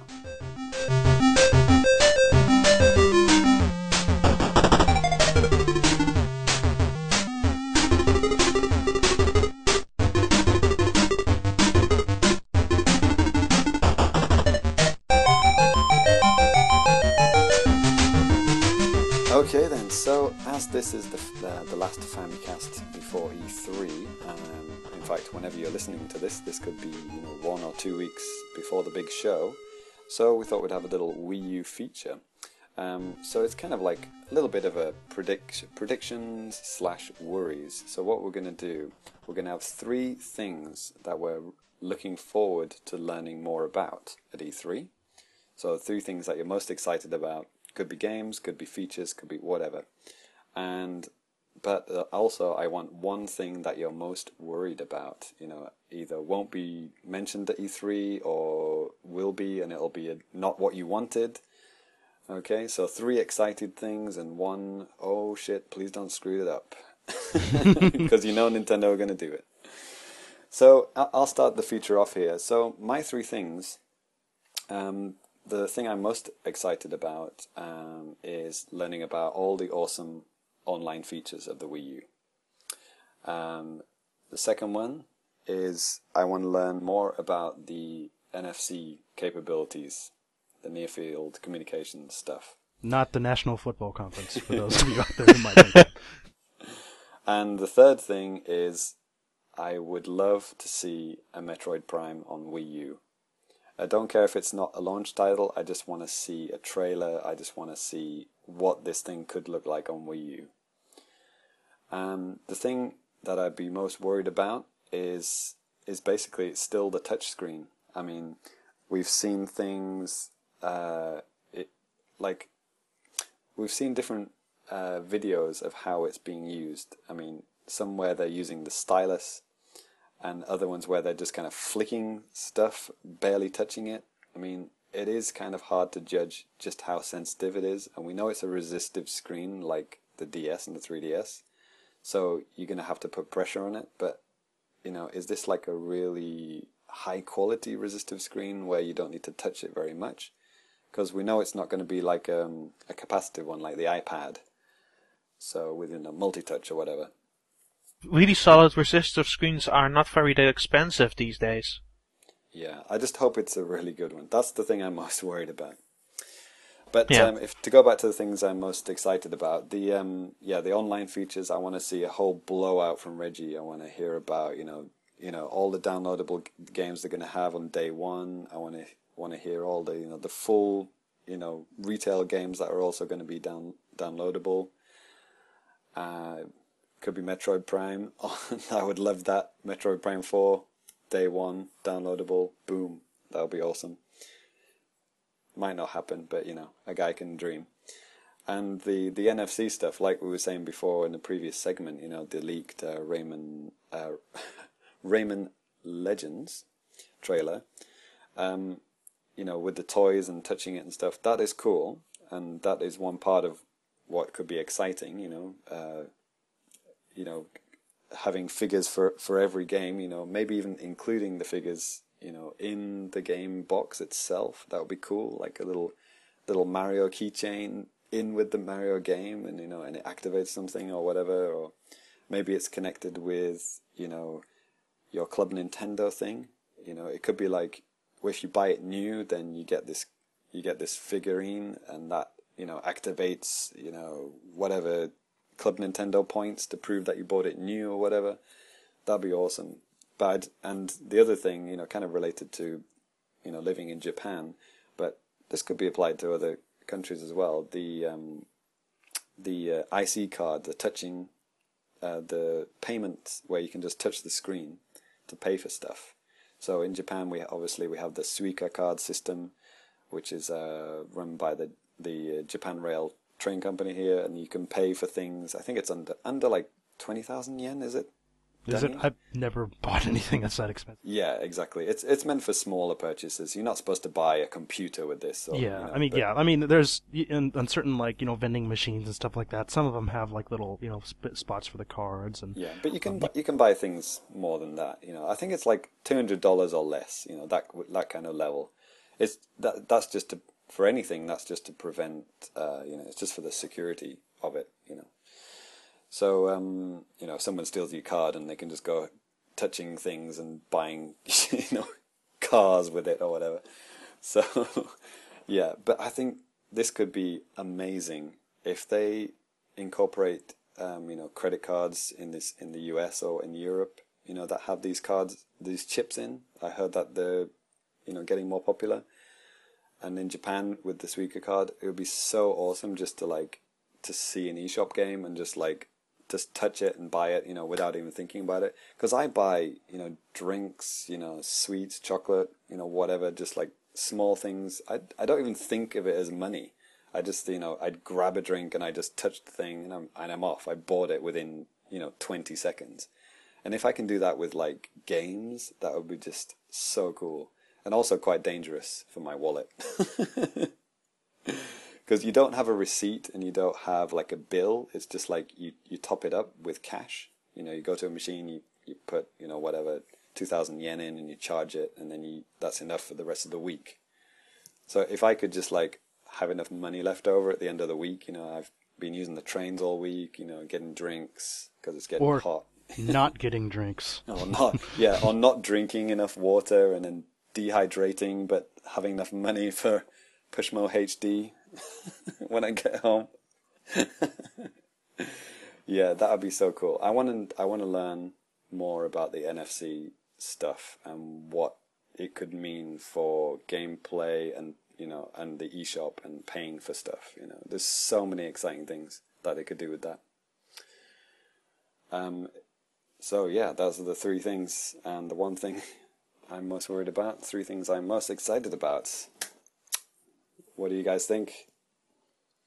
Yeah, I'm also pretty worried about the touchscreen too. Like you said, I wish that they would just change to capacitive touchscreen, because I mean, man, it seems like there's just so much more stuff that you can do with it, and I mean, yeah, I understand it's cheaper to go with the resistive one, but God, it's just disappointing, to put it nicely, I guess. Yeah, that's a nice way of saying it. I'm not really not really worried about a touchscreen, really. I think it will, for its purposes, which are now undisclosed, I think it will do fine.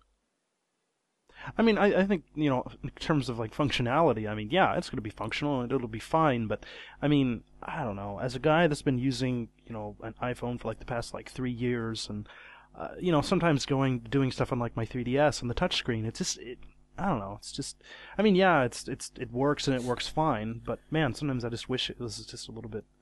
Never forget the high phone, Danny. Am I right? Yes. Right? That's the China-made version of the iPhone, which is resistive touch, like the DS. You can have a dual SIM mode on there too, but hey, whatever. Oh, good. Yeah, it's going to be better than that, right? Yeah, I mean, yeah, definitely. I always think about the Shuriken. You know what I mean? The Shuriken demo, like yes. It looks like the guy or woman or whatever who was doing that was flicking it, barely touching it. Yeah, I mean, unless they were doing it with their fingernails. I mean, I don't see how you can do that with a resistive touchscreen. It just doesn't make sense. But yeah, like you said, maybe there are better versions of that by now. Maybe this is like version 3.0, 3.0, which is the best one or whatever, and the DS was version 1. And maybe it is much better. Maybe you only need to touch it just a little bit.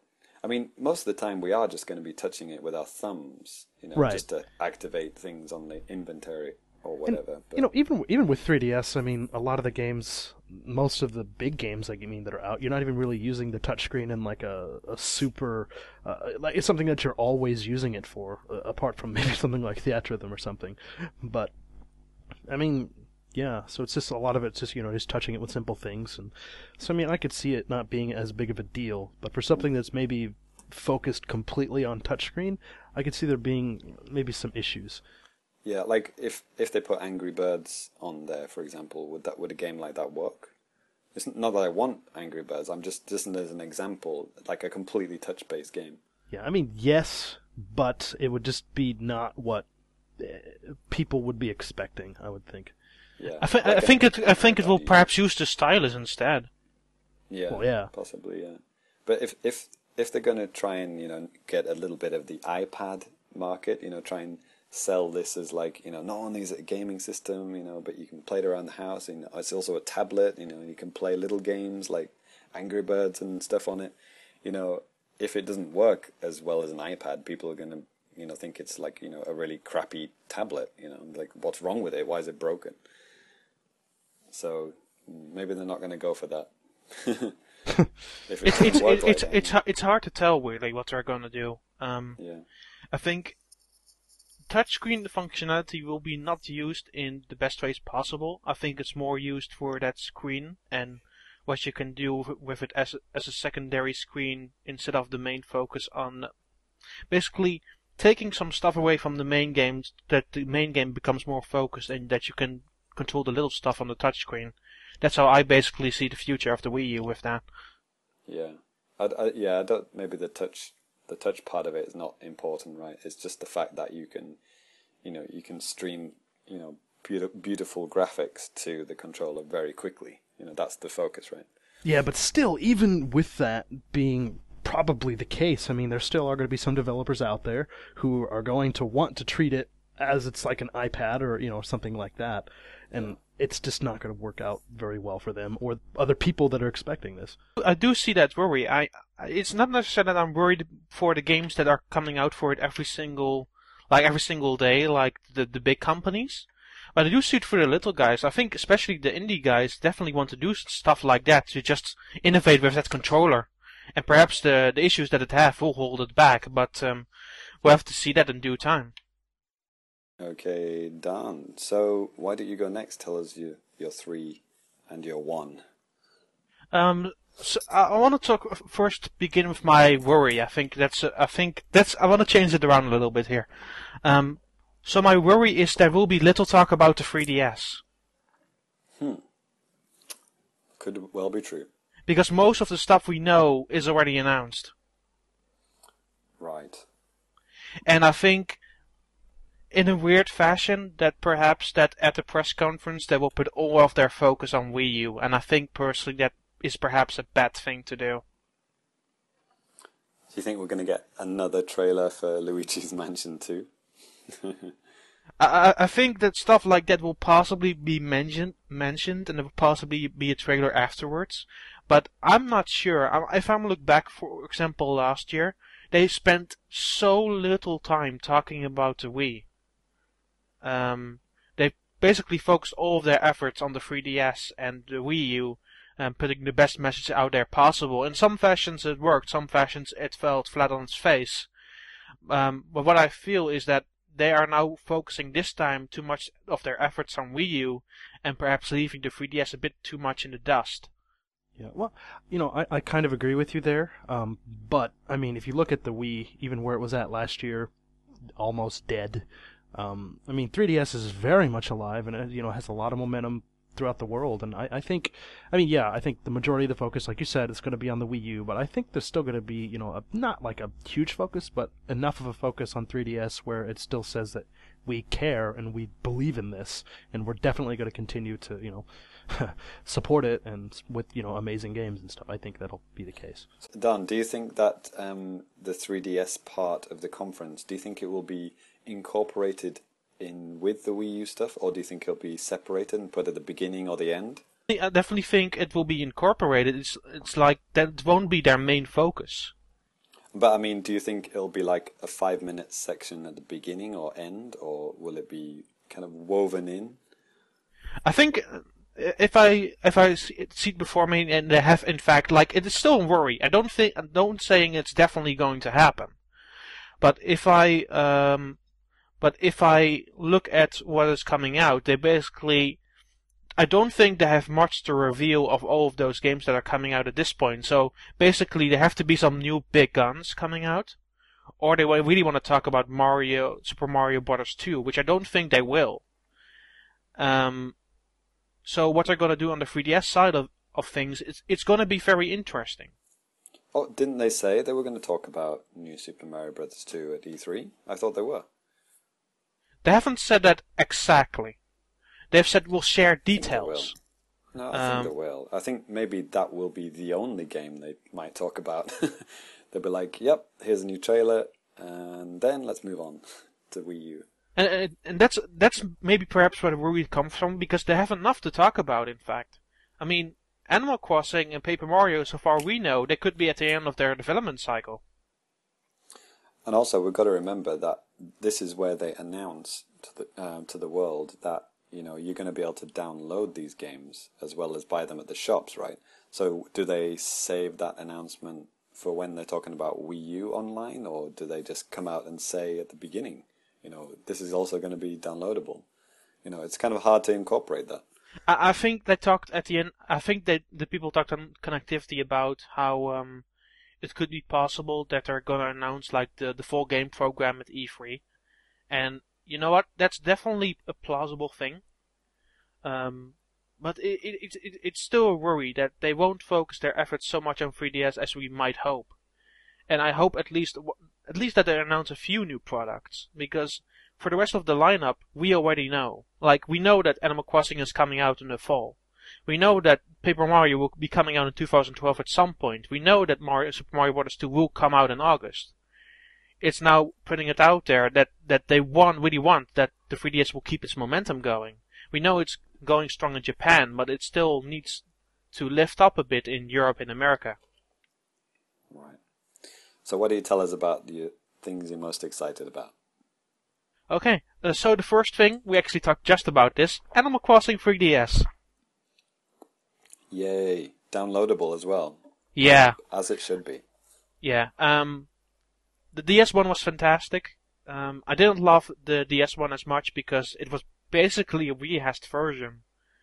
And they screwed a lot of things up that I didn't like this whole big mall thing where they structured everything you loved about the DS game in these random events. They put them all in one place, which basically enough, I hated that. I loved the randomness of Animal Crossing coming in every single day. So for me, it felt that it was quicker done with this one than any other Animal Crossing game I've played so far. Looking on the 3DS version and what they have talked about so far, I think the changes they made to the scenario are interesting enough for new peoples and fans of the series to enjoy. Like becoming the mayor of the town is a pretty big deal in my opinion, and the way that the series should move forward. It's also going to be interesting to see how they're going to use all of the 3DS functionalities like Spot Pass and Speed Pass. They have also talked about the DLC stuff, perhaps for Animal Crossing. Online, all those features. It should be the 3DS version of Animal Crossing should give people a good look of what the system is all about. And I mean that not necessarily in a tutorial kind of way. I mean giving them a crash course of what everything the system has to offer.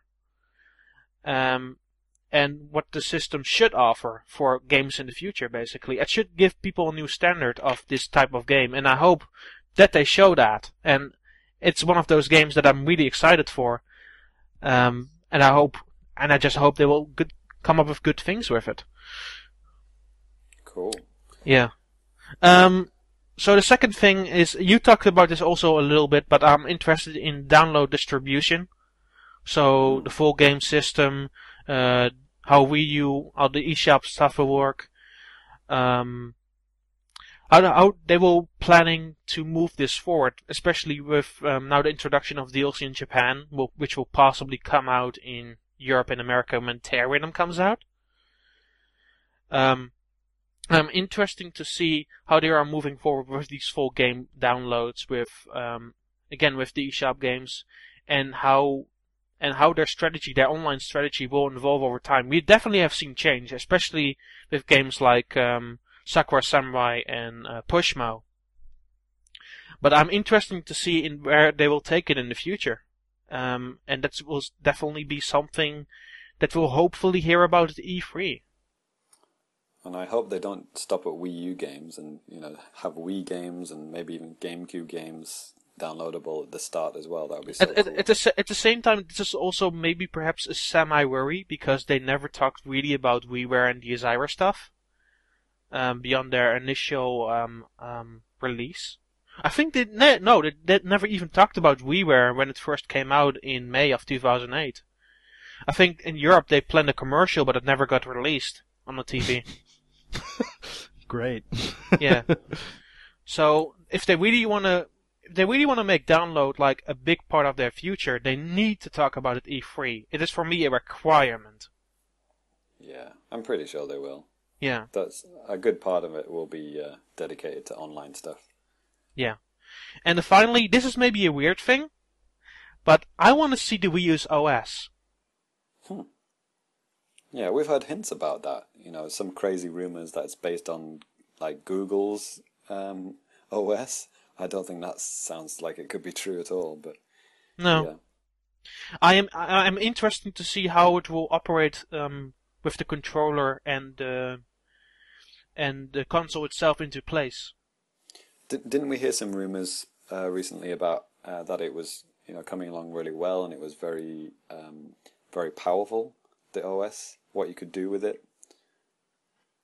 I wonder, because they haven't talked about it when they first showed the 3DS in 2010, but then again, the 3DS was still a long way out back then.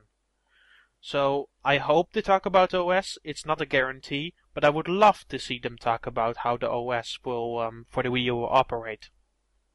Yeah. Because especially with looking back and how now like the Xbox has evolved into this Metro system, which I don't like, and how PlayStation has this XMB, which is it's okay, but it isn't far from perfect. I want to see what the next step is for the channel system on Wii, and now with the Wii U, what they're gonna do.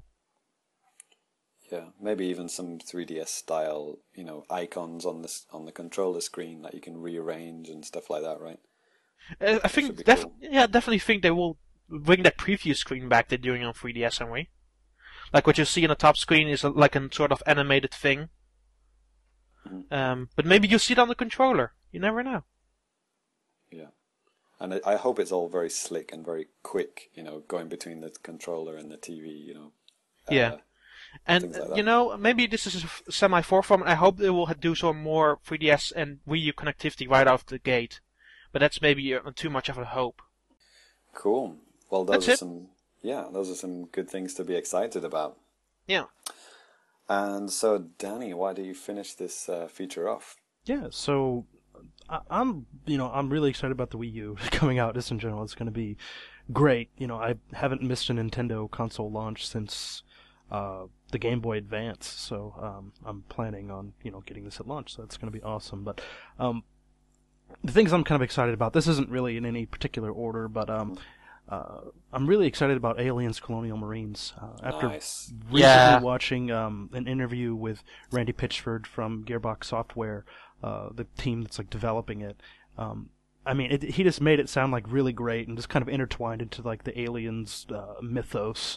So I think that's just cool in and amongst itself. And then just how he constantly goes on about how the Wii U version is like the basically the best version that's going to be out there.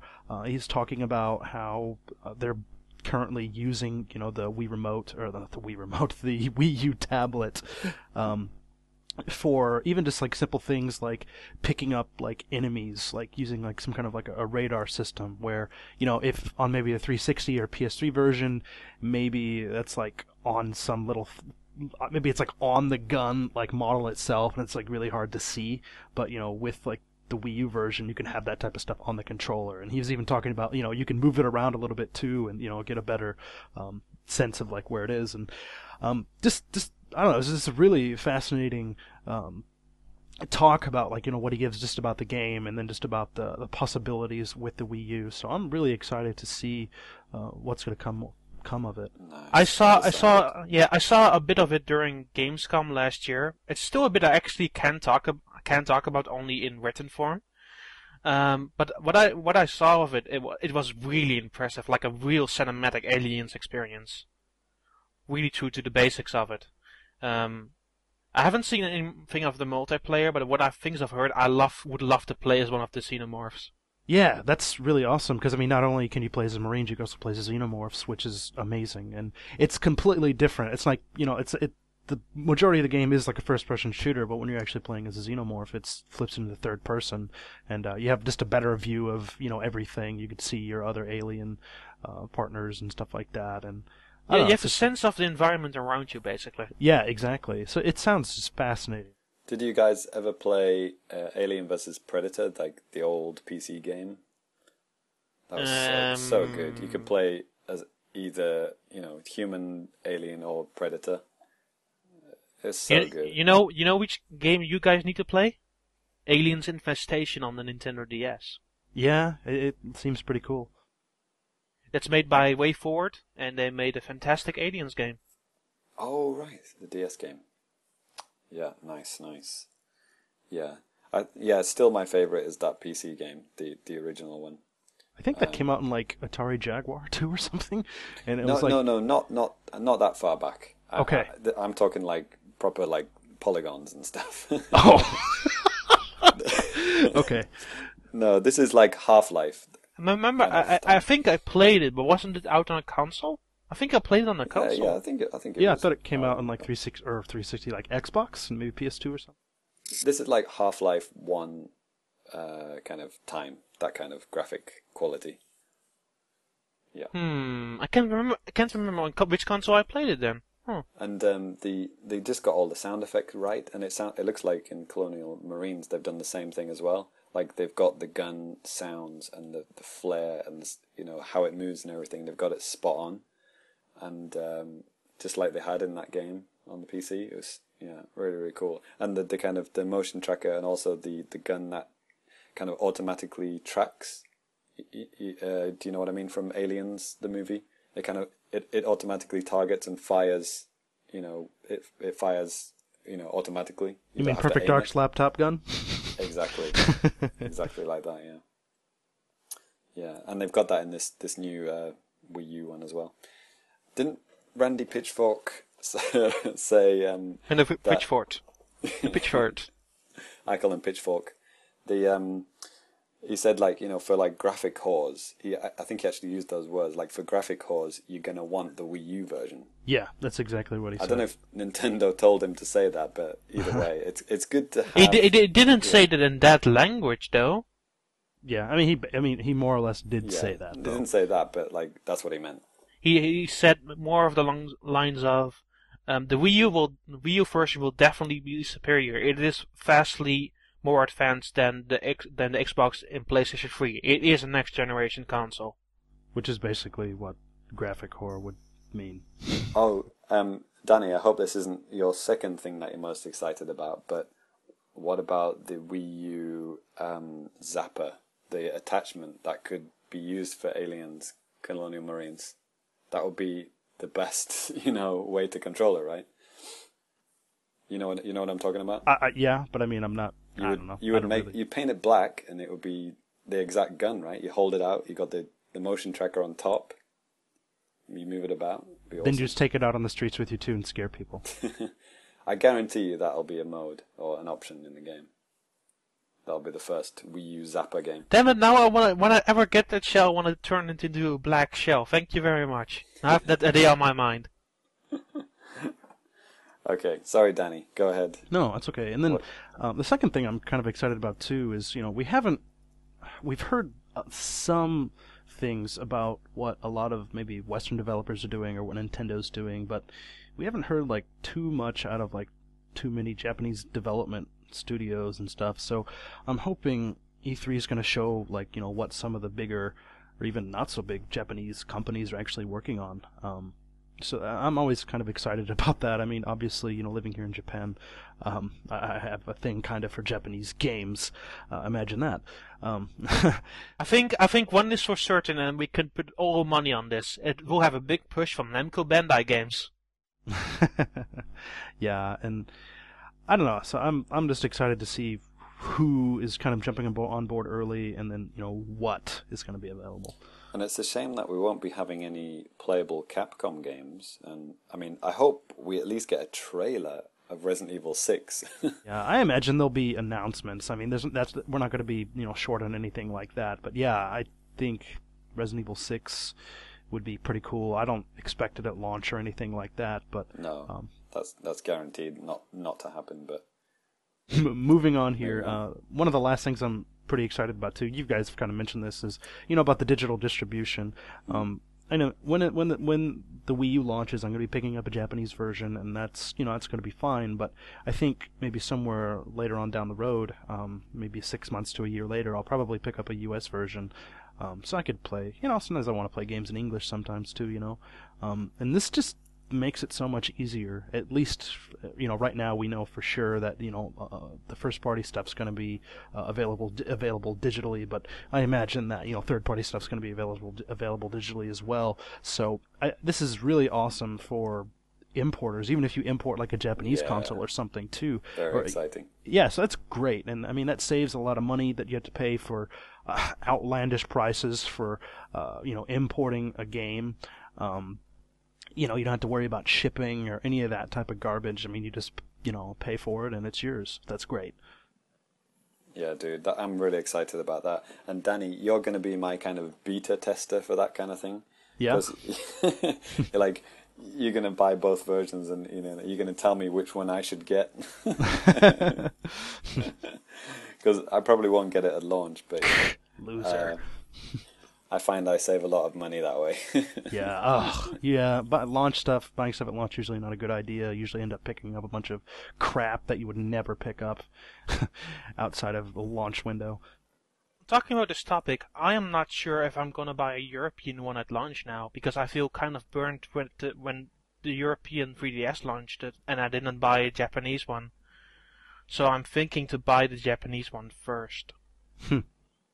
Yeah, and you'll be able to download all your games, no matter where you are. Well, at least I hope so.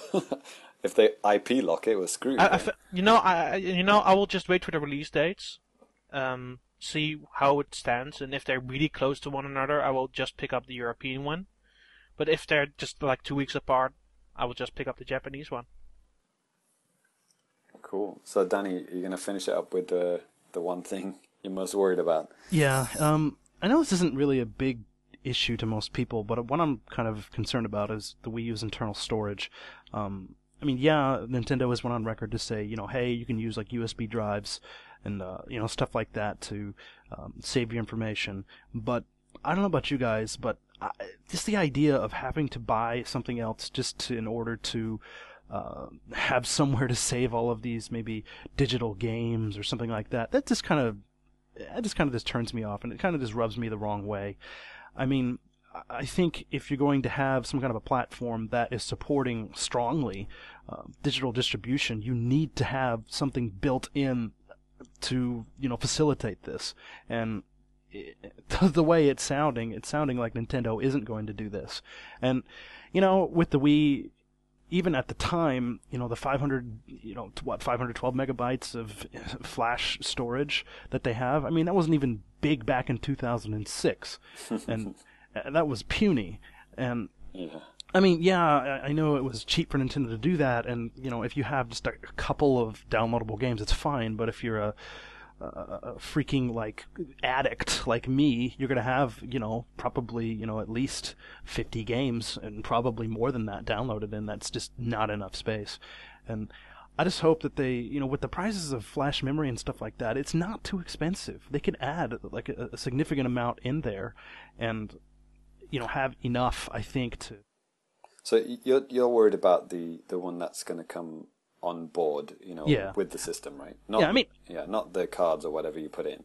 Right, exactly. And it's like, man, that's fine. I'll buy my own thing. That's fine. It's just a pain in the ass, and it's just something else I have to go out and buy and use exclusively with, the Wii U. But I don't know. I just wish there's a little bit more of a competent way to go about doing it. It is interesting, yeah. I mean, I'm pretty sure they're going to have a couple of gigabytes on the system, and then maybe they're going to have maybe 4 gigs on the system, and then they're going to have an SD card or whatever, right? But if they allow USB hard drives, then this problem does go away, but then you've got the bulkiness of having an extra power source and an extra drive, right? Right, and that's the thing that really kind of rubs me the wrong way the most. It just kind of pisses me off about it. And just, I mean, I just know we're going to get screwed over on this. And I mean, yeah, you can get like a fucking terabyte hard drive and connect it to your Wii U, and you'll be able to be good, for the whole generation. That's fine, but that's not my point. It's just, why the hell can you not have, I don't know, 250 gigabytes built in, and that's a significant amount, and it shouldn't cost that much to put in there. But if you think about it, if it did have a 250 gig drive, then you'd have to upgrade it at one point, wouldn't you? And it would have to be a Nintendo branded hard drive, like the Microsoft way. And that's not good, right? So in a way, we are getting a good deal. I'm not saying keep the USB stuff out of there. I'm saying used in conjunction with this, I think it could be fine. But I mean, 250 gigabytes, I think, is fine. And you're probably not going to be buying all of your games digitally. Maybe people are. I don't know. I know I won't. But we were looking at online, weren't we, Danny, for the biggest SD cards available, and they go up to 32 gigabytes. Well, they do go beyond that, but then they get stupidly expensive. Like 32 gigs, it's quite reasonable, right? And you can get one for like $20, $25. But 32 gigabytes is 4 games, four full DVD games, if you think about it that way. So you're going to be swapping cards back and forth constantly. I have 16 SD cards to use with my Wii U. But we aren't sure how big those games actually will be. If I look at the PlayStation 3 side of things, I have just a 20 gig hard drive, and I can put at least like 10 or 12 big games on there. Yeah. Because they aren't that big, and then I don't even count the PlayStation Network stuff I have on there. So I think they won't be as big as we think, but I do agree that it might be better to have like a big hard drive inside of it, but I don't think that will happen. Yeah. I think what I'm going to end up doing is finding one of those hard drives that doesn't need a power source. Oh yeah. Some of them ones they just plug in USB and that's all they need, and I'm just going to just kind of hide it behind the system. But aren't those without a power source not like crazy expensive? No, actually they're not that Okay, expensive. okay. They've been coming down in price here recently. Even like here in Japan, I've seen ones that are like a terabyte, and they're maybe about like $100, somewhere between $100-$150. I mean, it's it's a little expensive, but I mean that'll keep you okay for quite a while. Well, how much is the Xbox? Is it 250 gig, the biggest? Yeah, no, they have I think a 320. Oh, but, right, they do a 320. Yeah, right? they do. You can. Yeah, you can use USB stuff with the 360, but it's limited, I think, at like 16 gigabytes. Yeah. In conjunction with the OS stuff and your awesome online features, JC, I think I've found a thing we can also talk about. Well, how they will handle like their online stuff specifically. Will we have like a profile? Yeah, I think they've talked about that, right? Yeah, they did confirm that there is going to be some kind of a profile, but I mean... But we don't know if that is tied to the system or not. Yeah, I mean, like I said, they just said that there's going to be some kind of a profile name, but obviously, who knows how it's going to actually work? So far as I remember, I don't think that the controller of the screen doesn't have necessarily like input to save information. I do think that store your profile on it kind of thing. Yeah, I do think the Wii remote does. And yeah, you can save your Mii's on it, right? Yeah, but I think they could change it into just basically giving your basic profile information on your Wii remote. I think they've talked about this, how it does hold a certain amount of data on the Wii U controller. How much we don't know, but it is more than the Wii U remote. The Wii remote, the original Wii remote. So it'd be quite interesting. Hopefully more than just a Mii this time, like a whole profile. I think you could not save one. I think you could save up to 8 on one Wii remote. Yeah, it was something like that. I mean, it was still like a ridiculously small amount of data that you can put on there. Yeah, cool. That was a cool feature, guys. So. I would invite the listeners to do the same thing in the TalkBack thread. What are your 3 things you're most looking forward to, and which one thing you're most worried about? I limited it to 1 because, otherwise it could just be 100 things that, 100 negative things. The internet's negative enough as it is. Let's keep it positive, guys. So let's move on to a little bit of listener mail.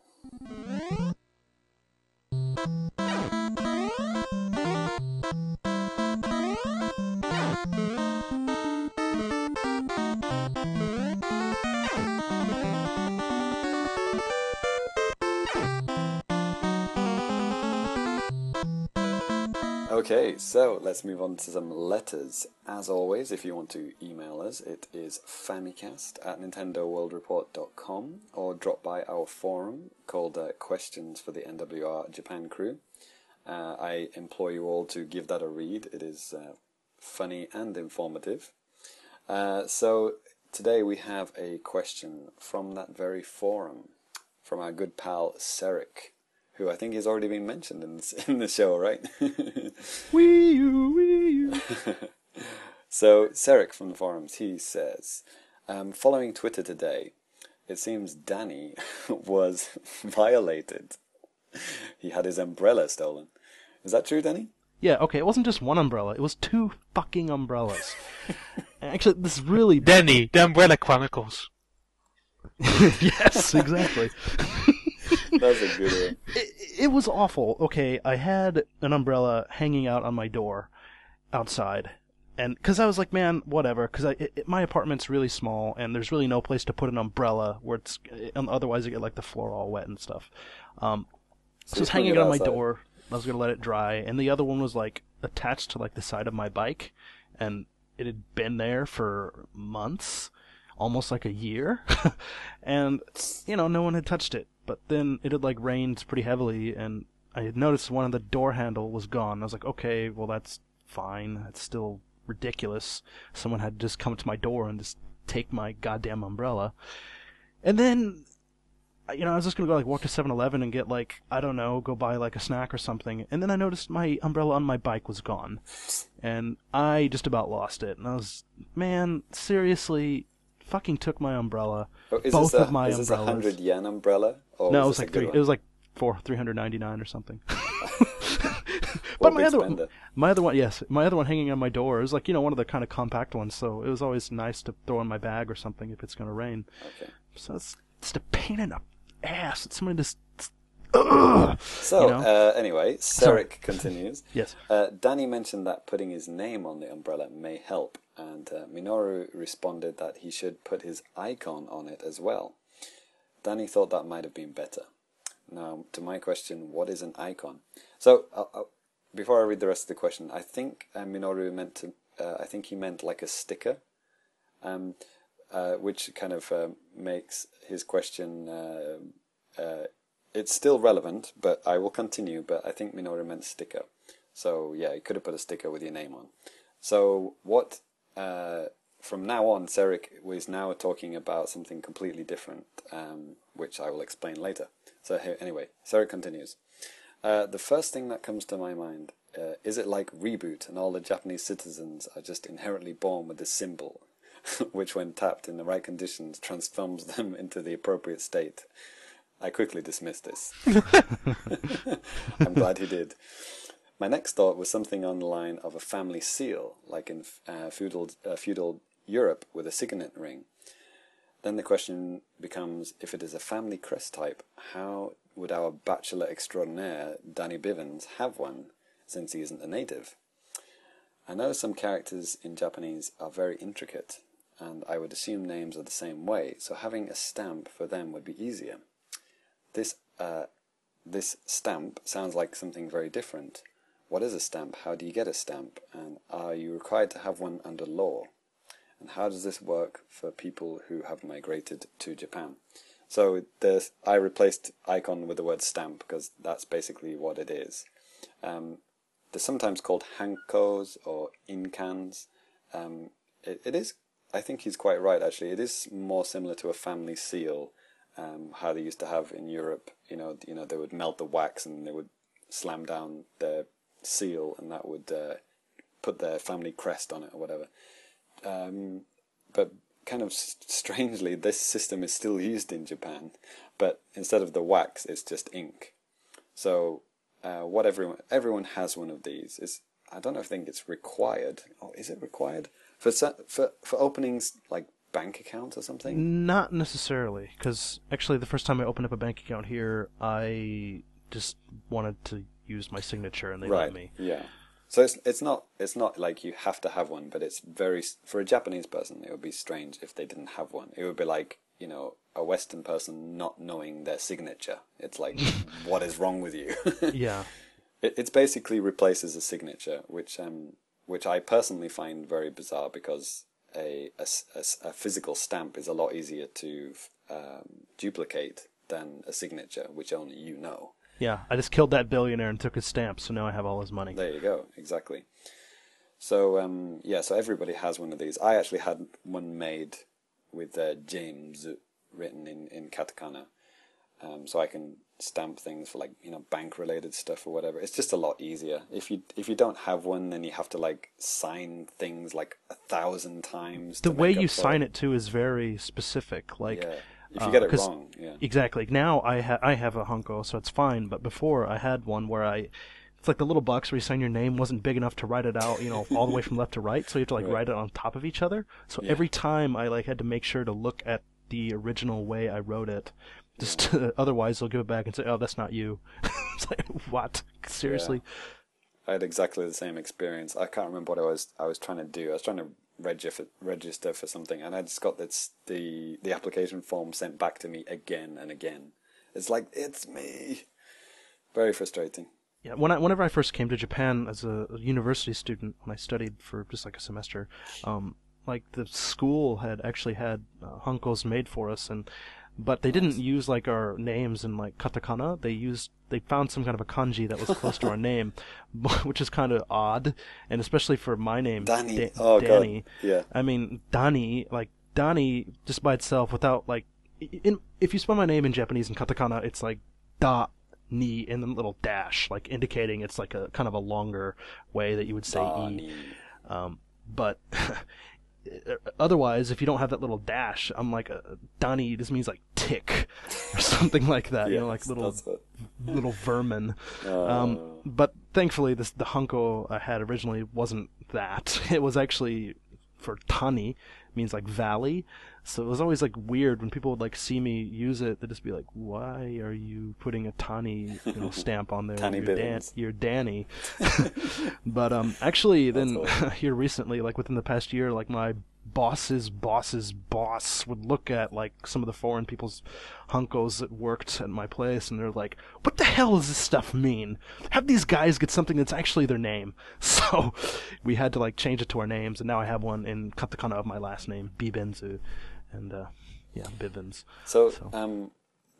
What he says about how he assumes that names having a stamp, it'd be it's very intricate how things are written. So, a very common name like Nakagawa or Sato or Saito, something, the equivalent of like a Smith or a Brown in English, right? So all of these hankos have to be unique. So the hanko makers have to make each version completely different, not slightly different from the previous version. So if they have a million Saitos, they all have to be slightly different. So if you look at somebody with a very common name, they've manipulated and warped the kanji so much it's barely recognizable. So if you'll see what I mean, if you ever see with a guy with a name like that, look at his hanko. It's like you can't even read it.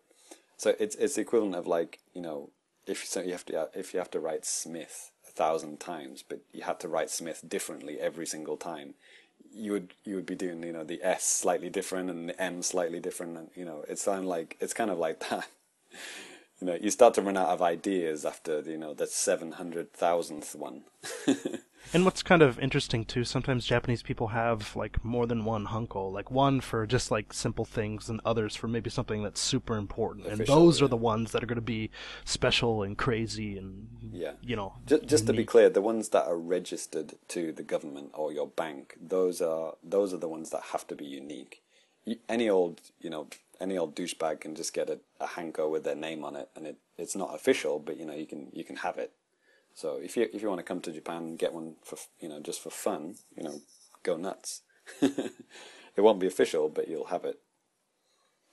So yeah, an interesting part of ancient Japanese history that still is continued to this day. Which it's interesting stuff. I didn't have anything interesting to say, so I just listened to you guys talking about it. It was very interesting. Yeah, and Danny, you'll back me up on this one. How they handle credit card security in Japan. Yeah. How do they handle credit card security in Japan? Danny? Go for it. So, obviously, people are used to, you hand your credit card over, the guy would say, "Sign here, please." Or in some countries, you might have a PIN system, you put your PIN number in. Yeah, we have the PIN system, In Japan, it's, "Here's my credit card, thank you very much, swipe, here's your credit card back, thank you very much, bye." No signing, no PIN number, nothing. Anybody could use your credit cards easily. I mean, if you're using like a foreign card, you'll probably have to sign, but I find that sometimes I don't even have to even enter in like, any kind of a PIN. If I'm using like a debit card from the States, which in the States I have to use a PIN every single time, I don't have to in Japan. I just have to sign and that's it. Or even crazier, like in the same supermarket, like if you go to the cashier, you know, the person, they might ask you to sign. But if you go to the automated, you know, the self-service counter where you can kind of scan things in yourself, that machine, you just put it in and it just accepts it. You don't even have to put a number in it. So you can just avoid security altogether. So yeah, I use my wife's credit card all the time. No problem. I still don't have a Japanese credit card, which is kind of annoying. Surprisingly enough, I can always use my European credit card on my Japanese Wii or 3DS. Yeah, I mean, Japan's pretty good about allowing people to use like foreign cards and stuff like that too. America isn't. Yeah, I was about to say that. Because I have to fill in like a state and everything. I'm like, I'm not from here. Yeah. I can't do this. Sometimes you have to, on the Wii you had to like fill in like a county, and it's like, why do I have to fill in my county? That's just ridiculous. Like a little segment of the state that you live in. It's just, yeah. For those of you who don't know. Yeah, Canadians. Yes.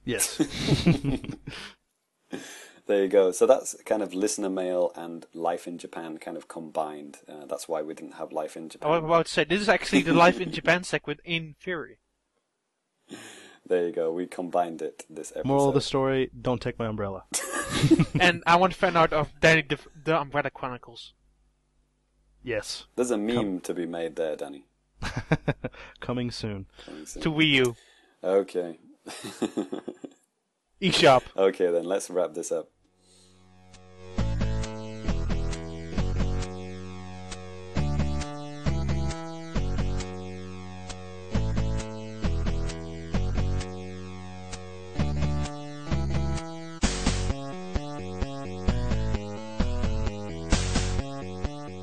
Okay, so that about wraps up this episode. Let's end things by giving out our Twitter handles. This time I want you to tell me what your last tweet was. Okay, because last time you all just said video games. So I want to really know if the last tweet was video games. So I will go first. I am at Famicomplicated, and let me just look at my last tweet. This was to Danny. I said, oh, this was about the solar eclipse that just happened on the 20th of May. I said, Danny, you can just catch it next time when you're 65 and partially blind. Because Danny missed the solar eclipse. Yes. Like an idiot. Yes, that was fine. That was my last tweet. Okay, Dan, go. What's your Twitter handle and what was your last tweet? Nintendan, Ninten Dan. And my last tweet was, this week's European downloads. Mighty Switchverse update, eShop, free. Art of Balanced Touch, eShop, €7. And Metal Slug free on the Wii Virtual Console, 900 points. So people now know the European downloads of possibly last week. That's what you get if you follow down. There you go. And very informative. Well, possibly, when I'm at E3, I don't know how to work with my mobile phone. I will possibly tweet from there. See how that works. Yeah, definitely follow that. So yeah, follow that for that coming up. Danny, what do you got? Yeah, so my Twitter handle is actually at DannyBiv, and it's DANNY, B as in boy, I, V as in Victor. It was actually the previous tweet to how James answered to. I said, I missed it. I was sleeping. I wasn't getting up on my day off to see something that only comes every couple of decades. Hashtag fail. There you go. I've got Minoru's up here. Minoru is at NWR_Minoru. Minoru's last tweet was the discussion about complete gacha in the latest episode of 8-4-Play was very informative. It starts at 2 hours 7 minutes. Friends of the show, 8-4-Play, for another podcast about Japan.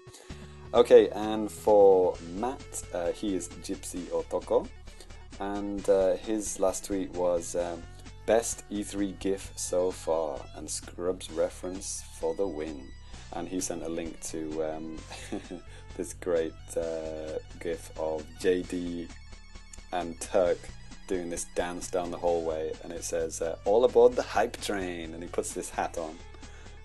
Scrubs is such a good show. I miss Scrubs. I don't was... miss that last season where they did the med school one. True that, but Scrubs is because awesome. season 8 finale was still the best finale in every single thing There you go. So that's what to expect from our tweets. So that is it, guys.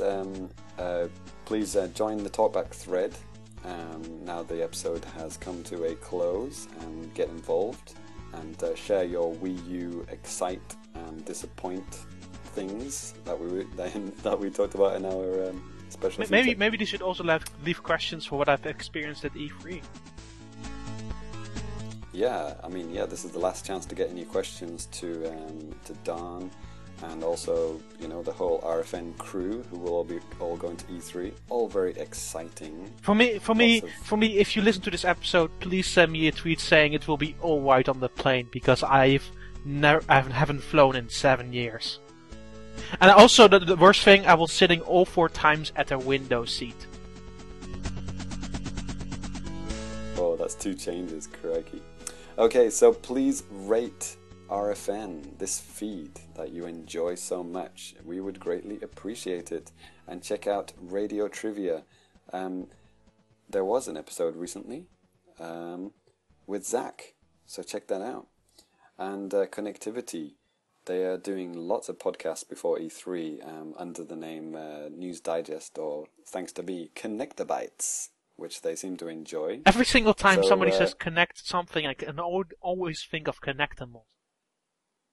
Yeah. Connectabytes, there you go. Connectabytes, connect animals. So stay tuned to all the podcasts. There's lots of E3 related goodness coming up. So please do enjoy. So that about wraps it up. Danny, thank you as always. You're welcome. And Dan, thank you. Until next time, Famicrew out. Bye. Peace.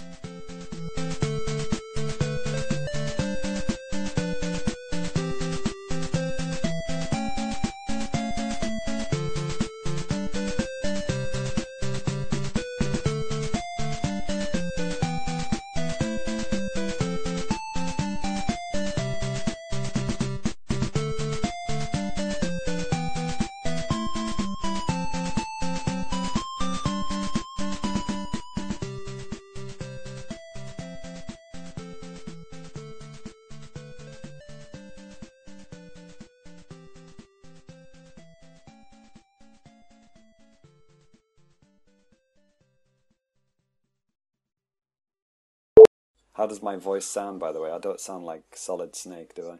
Well, no. You sound like James. Good. Yeah.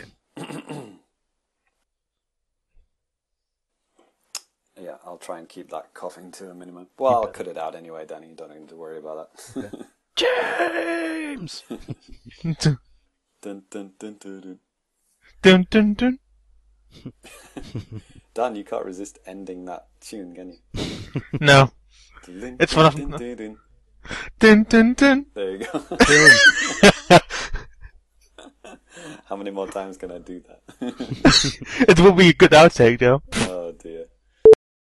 藤原先生いただき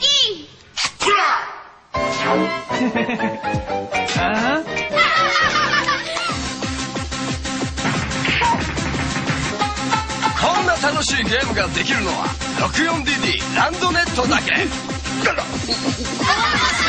新作ソフトも続々 64DD ランドネット。ただいま会員募集中。急げ。